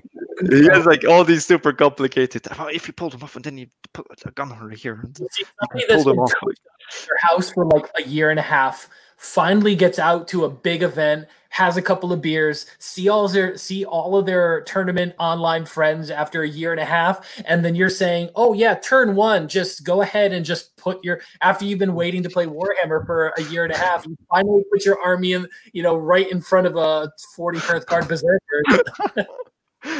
Yeah. The thing is, like, put it in the corner. As you said, Lee, put the boats in the corner to bait him off. Mm-hmm. Maybe they'll just ignore you anyway and go forward. If they ignore you anyway, then you've just got a round of shooting where they don't attack you. Yeah, you got a round of shooting, which is not doing that much damage, which they can probably survive. Remember, if it's your turn, they're giving +1 save to one of their. And it's all about trying to get to the late game. So if you can do a couple of wounds to their 5-wound heroes, sure, you probably didn't remove their heroes on turn 1, and then you take a couple of more on turn 2, and then maybe you finish them off on turn 3. Turn 4 and 5 is where you're earning your bread and butter against this army. So another argument against giving away first is with how deep deployments are. Often, if you give them first turn, they will move their Hearthguts, which are basically their screen. They're their screen, their anvil, and their hammer all in one forward. So it makes it. Then probably you won't reach the heroes anymore. Only with like 24-inch guns. So yeah, if you see an opening, if you see like the possibility to take one out or two heroes maybe. Yeah, but then remember, you're going first. You don't know where those 20 Hearthguts and the Smiter are yet. No, that's and then boom. Oh, hello, here we are. I think again, like I'm thinking about this from a lot of the lists that I've been writing lately as a Mornar centric player. Like I'd be really tempted to take first turn if I had the choice, which a lot of my lists or if I was given first turn, which a lot of people are going to be terrified of a Kharadron Overlord's first turn. So I feel like maybe this list would be tempted to give me first turn, which would sort of play into my hands and be a sort of a sneaky, underhanded Mornar thing to do, because a lot of the lists I've been writing have either been just a lot of shooty engine riggers where I can deploy way back, but then still reach their heroes no matter how far away they are, because I can move 12, run 6, and then still shoot with 24-inch guns, or with flare pistols and Aether Golds, or if I was given first turn, be able to set up my Realm Scourge Rupture and then focus everything else somewhere else. So again, it all depends on how Games Workshop views what the meaning of instead of means. Can I redeploy, get first turn, fire off an endless spell, and then fly high somewhere else? I don't know. Do you leave an opinion in the comments? So I think just thinking about this from a lot of the lists from a Mornar centric, I would be tempted to take first turn, maybe roll the dice a little bit and see if I can't roll a 6, metaphorically speaking. Yeah, catch a Fire Slayer player on their back foot. If you go first, then you need to be safe that you're not going to get charged or like in their double turn, because if they get to the boats, it's tough. Yeah, once they get to the boats, it's tough. Yeah. So there's a thing you could do in Zilfin, which you could take first turn, put up the Warp Lightning Vortex, which I know obviously half of it's not going to work because it's an Alcidian icon, and then fly high your ship back somewhere else, but leave some stuff there in somewhere in their battle plan. So it's not like it's big. I think the trick with baiting is it's got to be enough that they think it's worth it, but if they take the bait, that is not so bad for you. Or it's either that, or you leave the ship and you leave all your units are elsewhere scoring points, and then they go for the ships, and then they realise that they've actually moved away from the objectives. Yeah. But it depends on the battle plan, because that's a risky strategy. So that's one you want to do where there's only really 2 objectives, or there's more objectives, but they're only constant. Like something like Focal Points, there's 5 objectives, but they're all concentrated in one place. So Focal Point is a dream scenario for a Fire Slayer. Yeah. Just going to sit on 3 or 4 of them and do the thing. Yeah. So it'd be one where you think, I don't think kiting is going to work, or I can't pick off one of these units and then control 2 of the points. That's when you're going to have to do something risky. I think I would actually like to play Fire Slayers and Focal Points, because they're not going to be able to move in a blob. Like if they want to be able to score the maximum number of, they just need to score 3. Well, they can right. They just need to sit on the middle one and the 2 back ones. That scores them 4 points. Yeah, Kharadron get points for Behemoth. So yeah, you get 3 points for the other 2s with a Behemoth. Is that a battle line and Behemoth mission and Focal Points? No, it's just Behemoth and Monster. Behemoth and Monster. So I think I would actually like to play, because so they can sit on their back too. But if they want to go for that middle and the center one, they're tunnel on the middle one. That's theirs. Boom. No discussion. And then they're gonna sit on the other 2s, string out the other unit, and in the middle is all the heroes. So they have that triangle where you just sit in there. You can score the other twos or jump around, start shooting, but they're scoring 4 points, 4 points, 4 points, 4 points for 3 rounds. You're not going to catch up. It's because everything's in the middle of the battlefield. That's where they love that, because everything's close by, fantastic. Everything's nice and cozy and warm and fiery. They hate the ones where everything's like spread out on that corner and that corner and that corner. The weird diagonal ones where I think it's Total Conquest is the one, which is like weird diagonal. Total Commitment. Total Commitment is one they don't like because the Rune Smiter cannot be in reserve. First thing. Then it's like they can cover 2, but they're very far apart, so they cannot buff both blocks.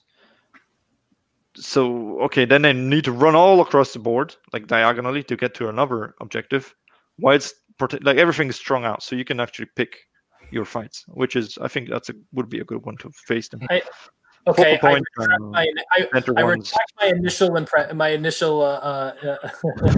point there. No, but I mean, it's enhanced.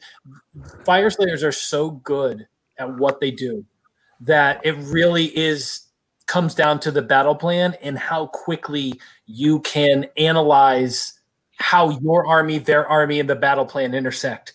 Where's the meeting point, right, between those three lines? Where's the z-axis? And then you'll be able to. It really comes down to a processing of information. Yeah. You work it out and you go, is this in my favor if I do X, Y, or Z? And then if it's not, and then there isn't another thing you can do, it's then when you have to start thinking, right, is there anything risky I can do?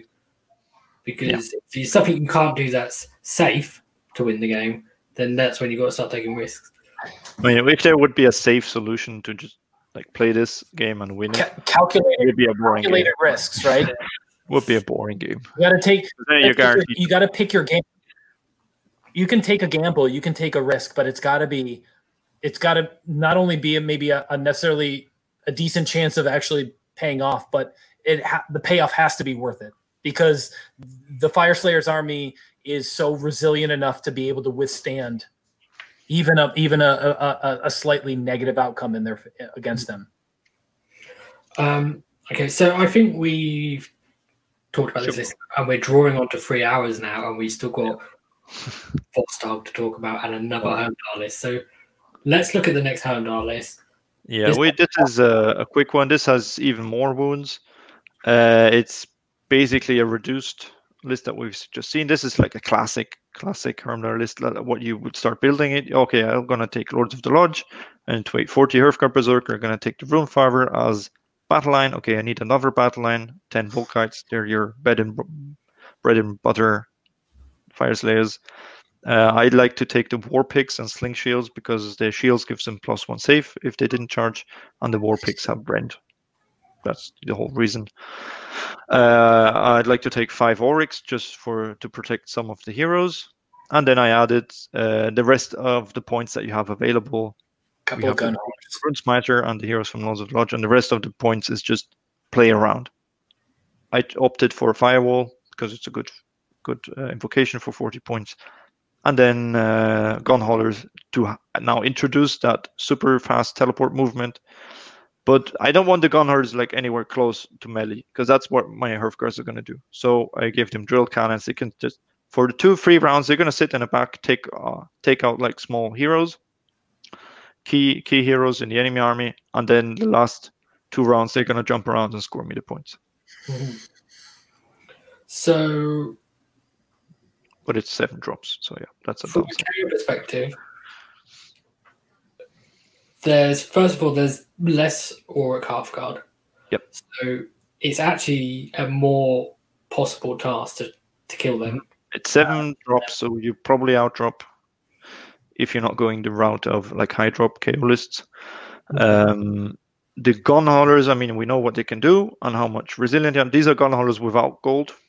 Bear in mind. So that's maybe you're a bit better prepared to fight those. And the rest is just the same as we discussed before. So first target would be the 5 Oryx if you can reach them, because now your heroes here are much more vulnerable. And then the next one would be the Runefather with the command trait and the Battlesmith with the +1 save standard. Depending on the battle plan and how they move things around, would you be tempted to target the gun holders? Yes, if it's a battle plan with a lot of, because they do the same as you do. Yes. So now they gain the same advantage that you have, jumping around, teleporting, and a bit of shooting. Take that away. Okay, now you have the upper hand. Depending on your KO list as well, they're doing it better because you could potentially only have 2 ships. You could have a gun holder. Very probable that you only have 2 ships, like an ironclad and a gun holder, maybe. But you haven't got 50 bodies elsewhere holding objective likely. So you don't have 80 wounds sitting somewhere else, so which translates to 160 wounds because of the 4+. Yeah, you don't have to. I think in certain battle plans, there's a case to be made for targeting them early on, just so that they can't go and take your back objectives or something. Yes, because we don't have enough units to leave back and protect those as well. And with drill cannons, I mean, those are a threat to your heroes' inside ships, because on a 5+, they will do 3 mortals. So if you're lucky, they shoot both drill cannons. 5 and a 6. Okay, 6 mortal wounds on your hero. On your chemist, he's dead. It's also like a psychological thing of frustrating them. Is they want to be fighting with their Hearthguard berserkers, and if you're just ignoring them, deny them fighting. In any case, with Fire Slayers, just deny them fighting in melee, because that's what they came to do. You just say, "I'm not playing this game. I brought a gun to this knife fight. I'm just standing back here and shoot." And with your KO, you want to put a large amount of your force in one place, and if they've got the threat to teleport, that means you have to dissolve that a bit. Yeah, but it's just 2 models they teleport, so you probably with 3 engine ringers, you're gonna outscore them on an objective. But it just means. Yeah, but they also have the extra moves like gun hunters have, everything that's on the war scroll they have. So yeah. I think it's a great ally for Fire Slayers, gun holders. Or the other option you could do is, instead of that, add 3 engine riggers with long range weapons. So now it's 4 bodies that you can teleport onto an objective. So I've got a couple of questions. One applies to both this list and the list before, which both have 2 units of 20 Hearthguard. Which unit would you normally put in the battalion? Usually, I would put the pole axis, just because to get that double swing at the 2 extra mortal wounds on a 6. Mortal wounds are good against everything, right? For the most part, especially if you can. So unless you're fighting against Archaon or anything that makes you reroll 6s, pole axis. And the other reason is because broad axis, they can do better on their own. With they're somewhere else fighting with the Runesmiter. Usually, they can do shit on their own without needing all those extra buffs and rerolls on who knows what, and fighting twice. Because with 1 rend and 2 damage, they can take out a lot. They probably do, mathematically, do more damage. And then I buff the ones with Immortal Wounds to just get that double roll. On the previous list, I think it's fairly obvious that it would definitely be one of the units of Hearthguard berserkers with the Runesmiter. Is it going to be the same case in this list? Yes, because it's just a mean of movement. And then the Runesmiter is just there to get the 20s into position. So what in this list would the Volkite berserkers normally be doing? Would they be sitting on an objective, like what 10 Arcanauts do in my list? Did you sit somewhere all day, or screen? And I was kind of run forwards and then run backwards again.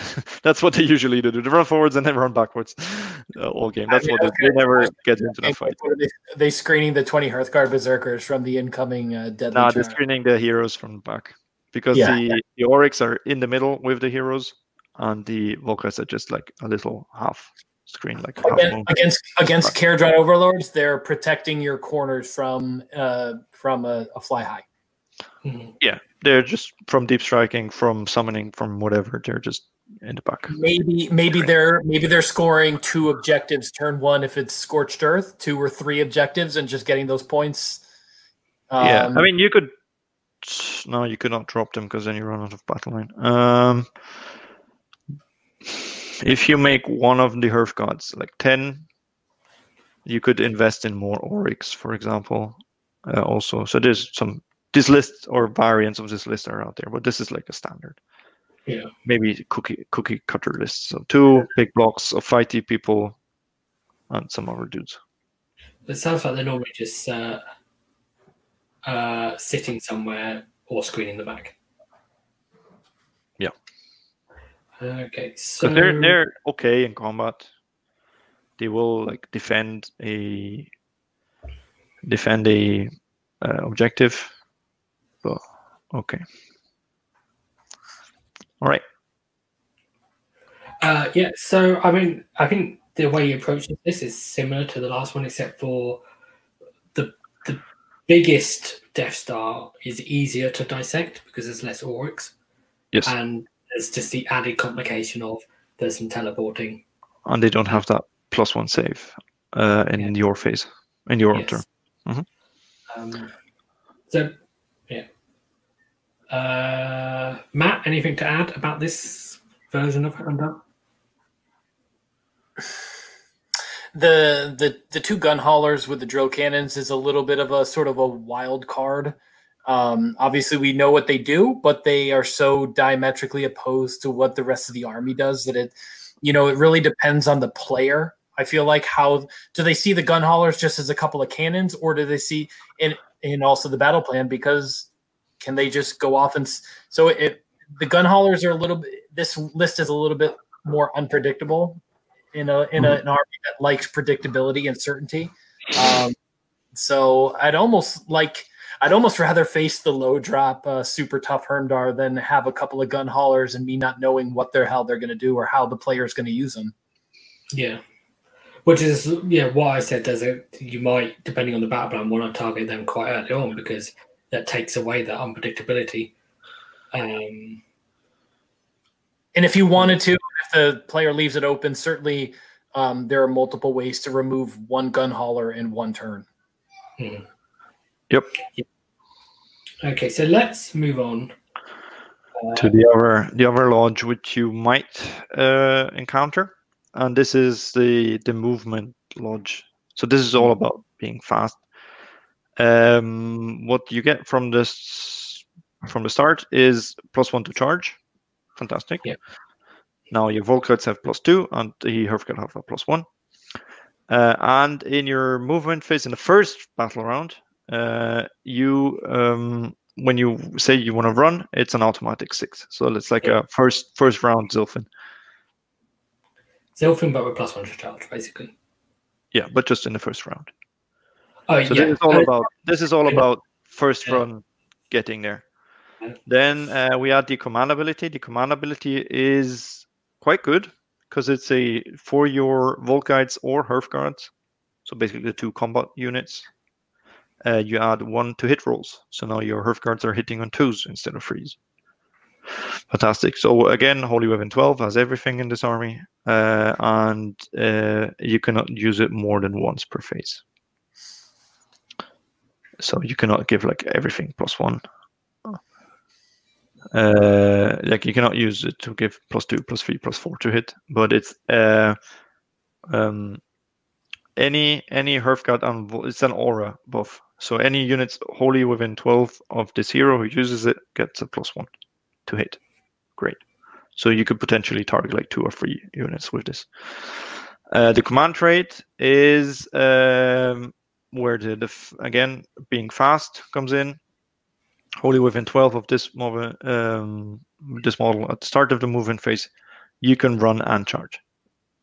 So now first turn, you're moving 4, potentially 6 with the rune. You're automatically running 6, and you can still charge with a +1. Yeah. So they're going places now. Straight away, Godly. Like I said, this does exactly sort of. It's charging rather than shooting, but it does sort of what you'd want, like a combined version of Mornar and Zilfin to do. Like you've got the bonus to run and do something else ability in the same. Yeah, run and shoot. Yeah. And then the artifact is just like better rend on a weapon, and if it's a 6, it's an extra damage. So it's like a nice combat artifact, but it's not. Matt, what were you? So basically, what I was going to say is that whereas if you take Vorstarg, you are sacrificing the double pylon. Mm-hmm. Yeah. You're the covering. The double pylon comes from the battalion. I'm sorry. I meant the fight first. Yes. So it's what I was trying to say is it's speed for speed, in different senses of the word. So yes, and it's speed for output. Right. So whereas in Hermdar, if you take Vorstarg, you're not fighting first automatically, but you're covering more ground. So it alpha bunkers so much better because you're not sacrificing tankiness. You're covering more ground. You get onto your objectives, and whereas you're not battle shock immune on your objectives like Hermdar is, you still have that in. Even though Hermdar is battle shock immune on the objectives, Fire Slayers as a whole are not terribly worried about fleeing. So their main weakness is the fact that their movement characteristics is so low, but this gets around that in a much more direct way. Hermdar is double piling in, and a smart player can utilize that to their advantage. Vorstarg. I'm sorry. I hate when people say Ziflin. I can't stand it. Like I'll listen to like a podcast talk about KO and they call it Ziflin for 3 hours. So I'm going to try not to call it Vorstarg.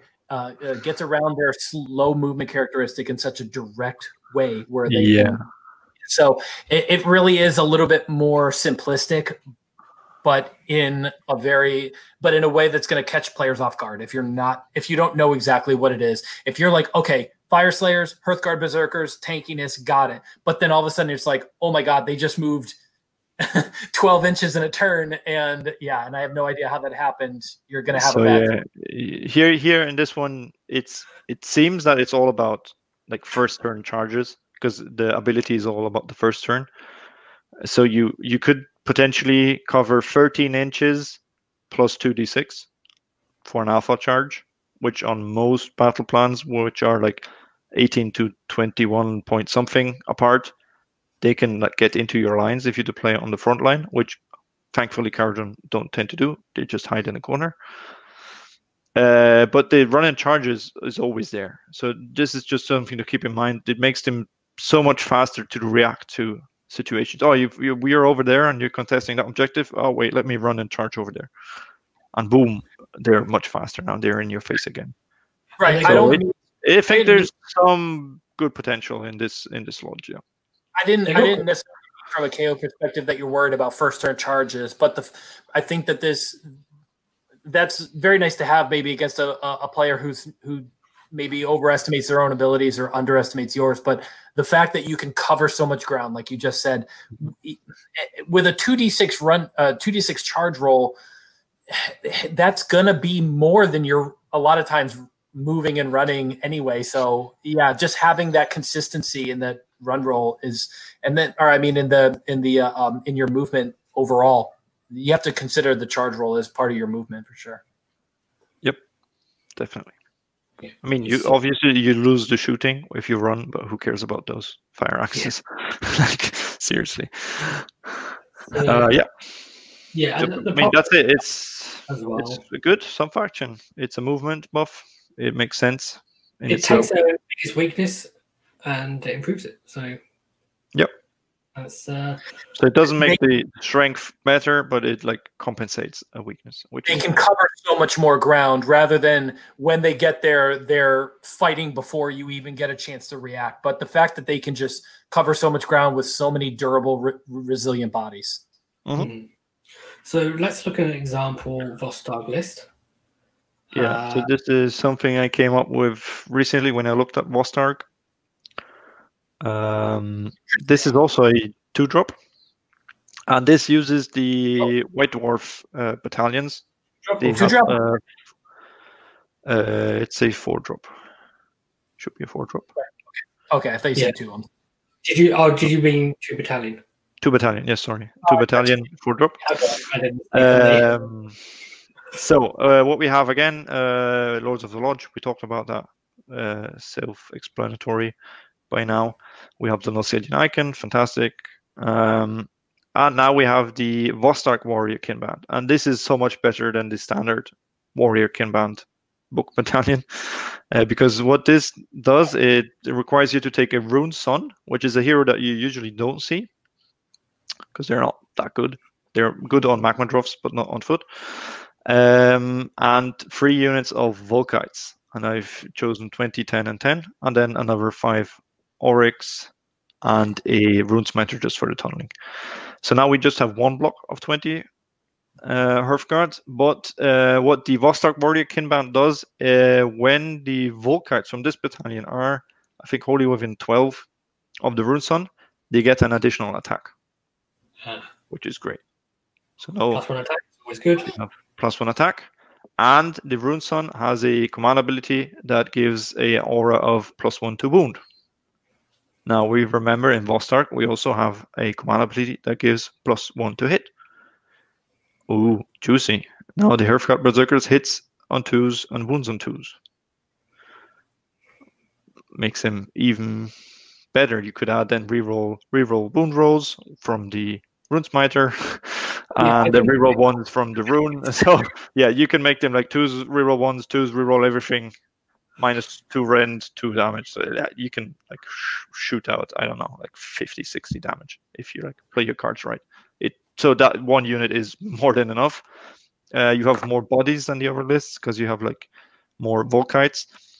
And the Volkites with all these buffs, they're no slouches. They inherently have the as we said before, the Horn of Grimnir. So they have a +1 to charge. Now they have +2 to charge.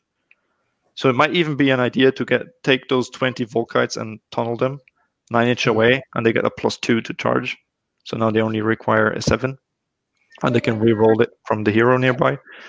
So that maybe is a valid tactic. And the other Volkites, 10 Volkites is still good because now they have 3 attacks. Usually they have 2 attacks each. Now they have 3 attacks each with the Rune Sun, re-rolling hits, re-rolling wounds.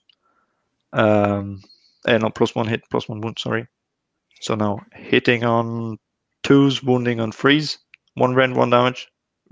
It's almost like Endrin Riggers, just not D3 damage, but 1 damage.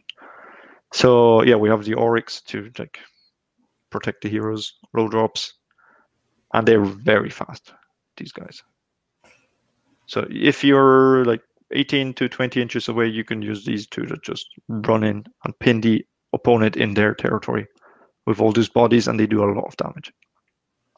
I added as a third artifact the Obsidian Glow Helm. That's just each hero phase on a 4+, you get another command point, because this is a command point hungry army to get all those buffs. Yeah, and they get run and charge, but if you've got an extra command point, then you can automatically run 6. Yeah, which you would do anyway in the first turn, but then also in the other turns you can also run 6. Yeah. That's why the Runesmiter, he doesn't have the run and charge prayer anymore, because we have that anyway from the command trait. I gave him the Searing Heat, which is a -1 to hit debuff for the enemy. Yeah, it's a fast list. I think the most damage probably comes out of the Volkites with all the extra attacks and buffs. So but you need to keep them. You probably struggle to get more than 2 units in that bubble around the Rune Sun. So you could tunnel 20. The other 2 10s go with the Rune Sun, and the Hearthguard do what they do. Like double activation is still there from Lords of the Lodge. Yeah, solid. It will surprise your opponent how fast you are in his face with this. So my take on this is it's going to be hard to kill him, but I would almost want to kill the Battlesmith first, because if I've got Warp Lightning Vortex, that's going to shut off your ability to run, so then you can't run and charge. Yep. Absolutely. Mm-hmm. But it's just whether you can kill him. You probably shoot the Hearthguard first. Oryx. Well, this goes back to sage advice to shoot the characters. It's just choosing the right character first. Yeah. So I don't think this is an army you will see often in this composition. I just made this to highlight Vostok, how fast they are, and that there's another source of buffing their output just through the +1 to hit, +1 to wound, rerolling stuff that we've seen before. So these Hearthguards are much more dangerous because they're hitting on 2s, running on 2s with various rerolls. Well, this is you can activate the second time. Surprise if you don't know what it does so much from a KO perspective, because you're going to expect them to be slow. Oh yeah, they can like if you deploy like 9 or 10 inches away to shoot your 12-inch guns, they'll be in your face, like they pin you down. So it's important to know what this one does, because if you'll come up against it less, but if you don't know what it does, then it's going to catch you by surprise, and then the problem is going to be then you'll be in combat with Fireslayers when you don't want to be. I mean, 20 Volkites with the shields doing mortals, and then possibly with an extra attack. That's 60 attacks with Rend. That might take down an Ironclad. Yeah. So yeah, it can take you. It can like catch you off guard. Yep. So this is more Volkites. So Matt, not Max, Matt. Sorry, have you got any thoughts on this list? Well, it certainly has a lot more bodies that are very fast and also inherently tanky, even if it's not 40 Hearthguard. So from thinking from a KO perspective, you're going to have a lot harder of a time picking the front or picking the battle of your choice. So that inherently takes away one of the biggest strengths of Kharadron Overlords. I think that the fact that you have fewer Hearthguard Berserkers, which, I mean, if you only have one unit of 20, that's something maybe of one less headache that you have to deal with, especially if you only have 5 Orc Hearthguards. It's just such a different beast, and it just shows the level of diversity that a Fireslayers player has when they're picking their list, whether they want to go with really fast, a lot faster and more bodies, or just tougher, more resilient bodies that also tougher heroes. So I think this contrasted with the couple of, especially the first Termdar list we saw, really highlights the list building diversity, which I think a lot of people just distill Fireslayers into, 20, 30, 40 naked dwarves running across the table at you. I think a lot of the times the diversity in those naked dwarves running at you is going to catch you off guard, and you really have to know the difference between those units, what they're good at, and how your list and how the battle plan intersect with the strengths of those particular dwarves, for sure. I know it's a little bit generic, and it's really nothing to do with specifically this Vastard list, but more just sort of honing the point that if you don't know the opponent's army and how that plays against the battle plan, you're already playing on the back foot. Luckily, KO has many tools and many forgiving tactics, but if you aren't prepared, then you certainly will have an uphill battle, especially against a great player who knows their own army so well. Yeah. So you get so far with knowing your own list, and a lot further if you know your opponent's list. And then once you know both, it's about knowing the battle plan and playing the game. And I think what this series is ultimately going to be about is not so much, right, well, here's the secret tip to how you defeat this one army because they've got a hidden weakness that no one knows about except for us. It's so giving you the knowledge so that you already know about KO, so now you know about the list, and then you're going to have to do the rest yourself a little bit based on the battle plan, because we can't go through every battle plan and go, well, if you're playing against this list, do this on this battle plan, and on this battle plan you do another thing, and so on and so on and so on. And then if they move to do this, it's it's hopefully about giving the knowledge. And with Fire Slayers, they have a limited number of War Scrolls and a limited number of units, so there's only so many combinations. And I think this series was a really great idea, Lee, because it'll give the Kharadron Overlords viewers an insight, and when we go into armies, maybe like Gloomspite Gitz or Cities of Sigmar, or some of the Chaos factions that can take demons, mortals, slaves to darkness. There's like a huge number of War Scrolls they can choose. This series will give Kharadron Overlords a better perspective on some of the War Scrolls and combinations and synergies that they're likely to see at a competitive event, for sure. Yeah. So, I mean, if we move on to it's basically the summary of playing against Fire Slayers. I mean, these are all the things we put down initially, but we can add to them as well. And in fact, I'll start with one that isn't on here, which is it is on here actually, but it's almost in the wrong way round, which is target buff heroes and Auric Halfguard. It's actually, in my opinion, better from what we've talked about. It's the opposite way around. It's if you can target the Auric Halfguard, if there's only unit 5, target them, then target the heroes. If there's like the list, the first one we looked at where there was 3 units of Auric Halfguard, then you might have to look at targeting the heroes first, depending where the Halfguard are, the Aurics are. I think I would always target the heroes, because it's not as if the Aurics just shrug off the damage. They're still taking the damage. Yeah. It's just taking, but the Aurics give them a -1 to hit.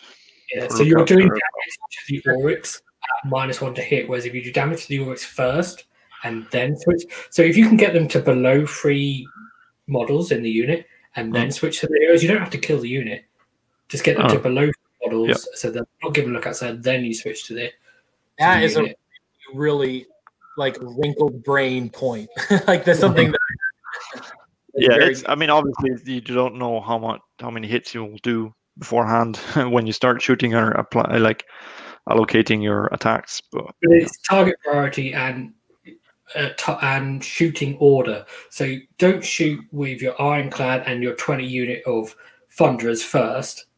Shoot with some of your smaller stuff at the Auric Halfguard to whittle them down, and then once the -1 to hit is gone, then go in with the big guns. Hit them with the hammer. I mean, you never know how to do, but you'd be surprised how quickly Hearthguard Berserkers die without heroes. It's just yes, there's 20 of them. Yes, there's 2 wounds, so 40 wounds, but it's a 5+6+. With Rend, it's a 6+6+, so they will start falling apart. So yeah, if you can take out the heroes, you have a very good chance of winning. And if you thought Hearthguard Berserkers were bad, wait till we talk about Blight Kings. Oh dear. So what are some of the other lists we've got on here? Don't engage in close combat. Yeah, I mean, it's obvious. We have seen they will hit you first, even if you charge them. They will hit you hard, and then they will hit you again. So yeah. At some point in the game, you might reach a point where you have to engage in combat because you need to get onto an objective, and the only way to do it is to charge, or because if you know you're going to end up in combat, at what point would you say you have to just go for it and go, well, it's going to be bad, but I'd rather do it on my terms rather than their terms? Depends what.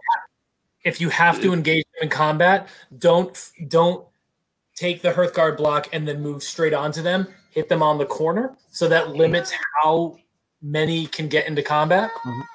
Yep. Or even better, attack them from both ends. So then they need to but still, 5 Hearthguard, they will do enough damage, because that's 10 attacks already. It depends what you're fighting. Don't be afraid to fight Auric Hearthguard in close combat. With engine riggers with saws, you should be able to kill them. I mean, anything else in the KO army already is bad in combat. and now you're sending them into someone who is very good in combat. I'm not sure if that's any good idea. Volkites with a Battlesmith nearby, giving them +1 save. They're sitting on a 3+ save and 2 wounds. They're also very resilient.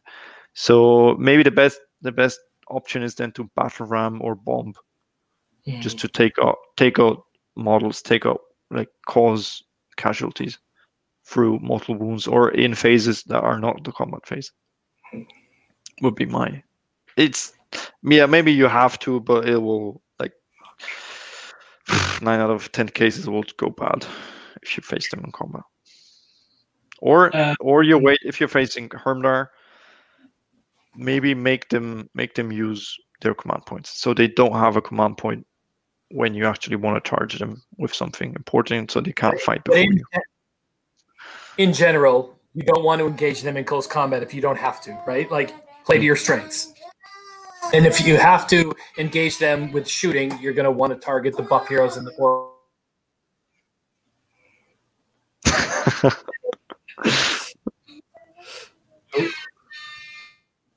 Yeah. Let's fill that gap then. So let's move on. Let's talk about these two together because I think they relate a lot.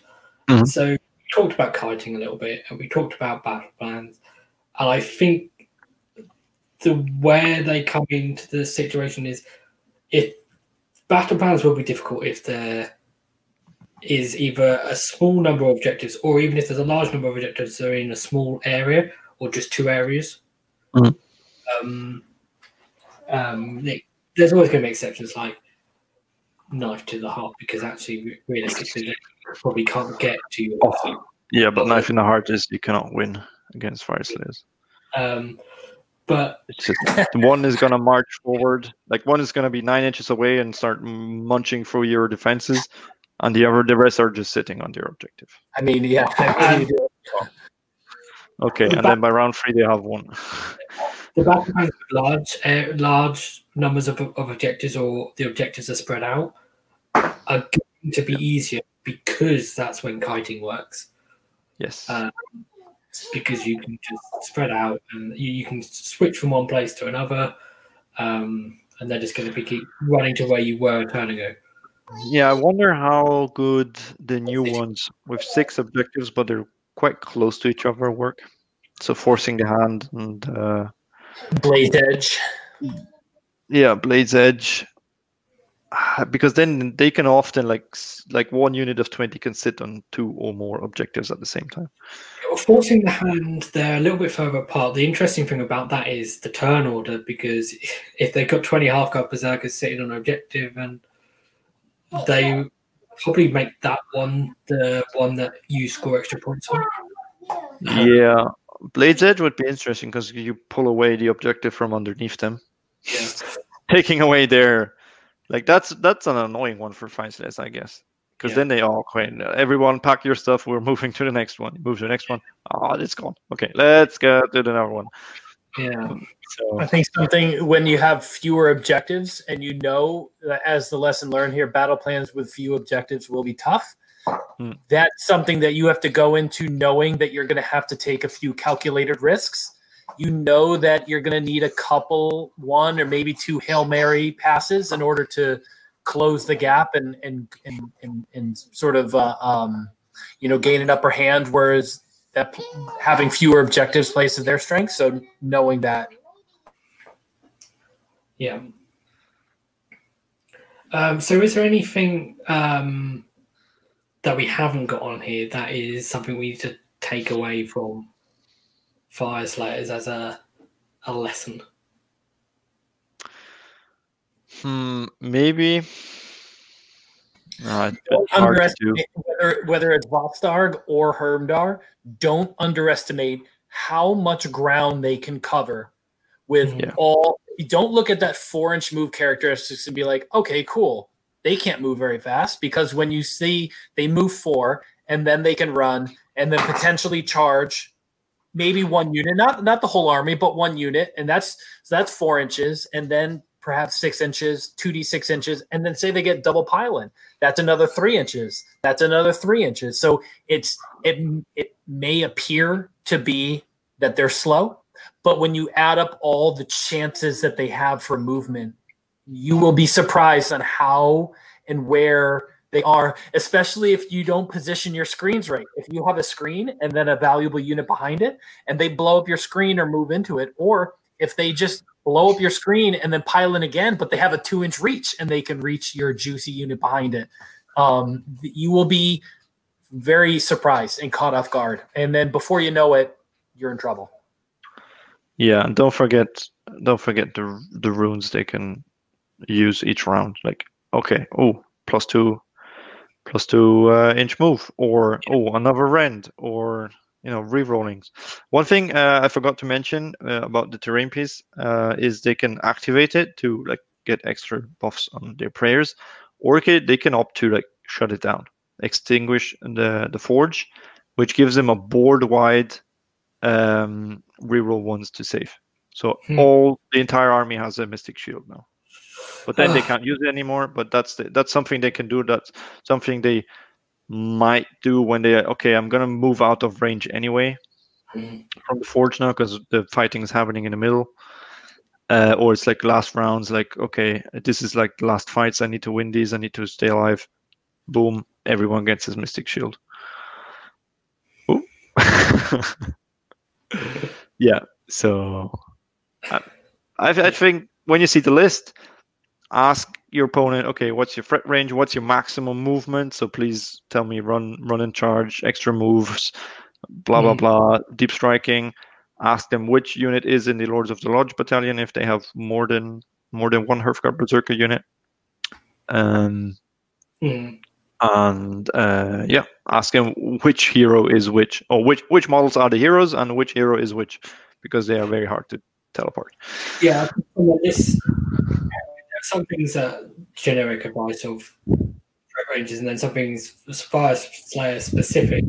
So you'd be looking at, are they Hermdar, are they Vostarg, or potentially something else like Lothar that we can talk about. Do they have a Rune Smiter? Do they have one unit of half-cut Berserkers or two? How many units of Oryx have they got? Like, is it going to be viable for you to take out that unit of or whittle down that one unit of Auric half-guard to then kill the heroes? I mean, it's 10 wounds on a 5+. It's doable. You don't even need to kill 10 though, do you? So you just need to kill 3. I mean, if you want to kill it, it's 10 wounds on a 5+. From the get-go, probably a 4+, because they're somewhere in an aura somehow. Do they have the Nalcidian icon? Because you probably got Vortex. Look for that. I also think if you're playing against Fire Slayers on the regular, if it's in your club and you're going to be building a list against them, it definitely lends itself to looking toward other endless spells other than Warp Lightning Vortex. I think there's a couple of endless spells out there that offer better utility rather than just pure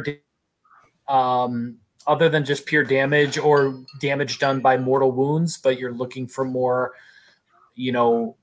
spells that can block pathways, slow movement, anything, other than just Warp Lightning.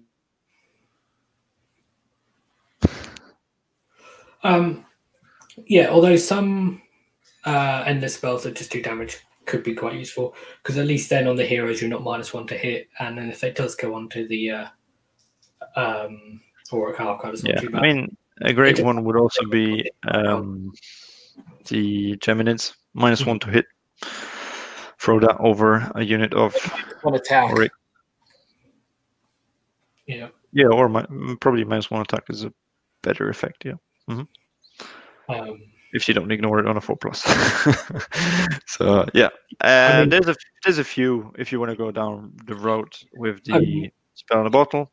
If you're playing against probably go for, would you drop spell in a bottle and maybe go for something like Phosphorite Bomblets? Because Phosphorite Bomblets would be a nice one to kill a hero. Because it's going to get around the Runic Firewall's invisibility trick. It's going to just do a load of mortal wounds to the hero and. But how much is it? 8 inches? You need to be close to that. It's 6 hero. inches. 6 inches. Oh, you need to get in there. That's your hero gone probably after that. Yeah, bomblets. I'm not sure. Maybe the flare pistol, but also him you need to get within 15 inches. So, like I said, I was writing up a couple of. This is one of my last points here. I've been playing with the 24 engine rigger lists in Mornar with a flare pistol, setting way and then moving up. And no matter where you are on the board, I'm hitting you with 4 sky hooks and 4 volley guns that are re-rolling all hits, and then one of those units is re-rolling all wounds. So being able to take out or concentrate so much damage on one target. I don't care if you split off half of your damage onto the orcs. I'm going to take out the orcs and the hero. And then my second unit is going to completely, hit either the Hearthguards or maybe a couple other heroes. So I think that there's a lot of play between the sky ports. If you know that you're playing against Fire Slayers, if you're just going to a general tournament and you're looking for more of an all-comers list, it's certainly going to be battle plan dependent. Yeah, maybe a good shout is engine riggers also with drill cannons, because they don't care about the minuses to hit. And if you have like 4, 5, or 6 in your list, among them you'll probably, even if they don't get the 6 for the mortal wounds, but that's free rend D3 damage, so it's still gonna go through most of those safe buffs anyway. Maybe that's a good chance. You're like safe away to shoot them. One thing I forgot to mention, maybe that's of interest, is Volkite Berserkers. They have a once per game ability that they can fight again after they die in combat. So if you think, okay, maybe Volkites are the lesser evil, I'm gonna engage them in combat. Remember, they can once per game say activate Berserker Fury. If I die, I'll fight again. Yeah. Oh, fight. So I think we've covered pretty much everything we can cover. I think. We didn't want to go into it, and it gone on for over 3.5 hours now. So I think we can end the show there. Hopefully, people found this useful and enjoyed it. I certainly know that I know more about Fire Slayers now than I did a week ago. Yeah. So let us know what we got wrong. If you're a Fire Slayers expert and you watch this, please do feel free to post corrections. Please let me comment. And maybe a goal for the next episodes of this kind of show would be probably to keep a bit shorter. Yes, definitely. We're trying keep future shows of this vein shorter if we do them. But do please let us know in the comments if you liked this format, and if you want us to do more in the future, and also which armies. Yeah, which factions or sub factions you want us to talk about. And then hopefully we can do them. Thank you everyone for watching. Thank you both Max and Matt and Kron for joining as well. Even if Kron has been playing Dirty Snake Ladies. If you like the show, please hit like and subscribe and hit the bell icon as well, because then you'll get notifications when the shows are happening. But thank you very much for watching. Bye guys. It was a pleasure. Thank you so much.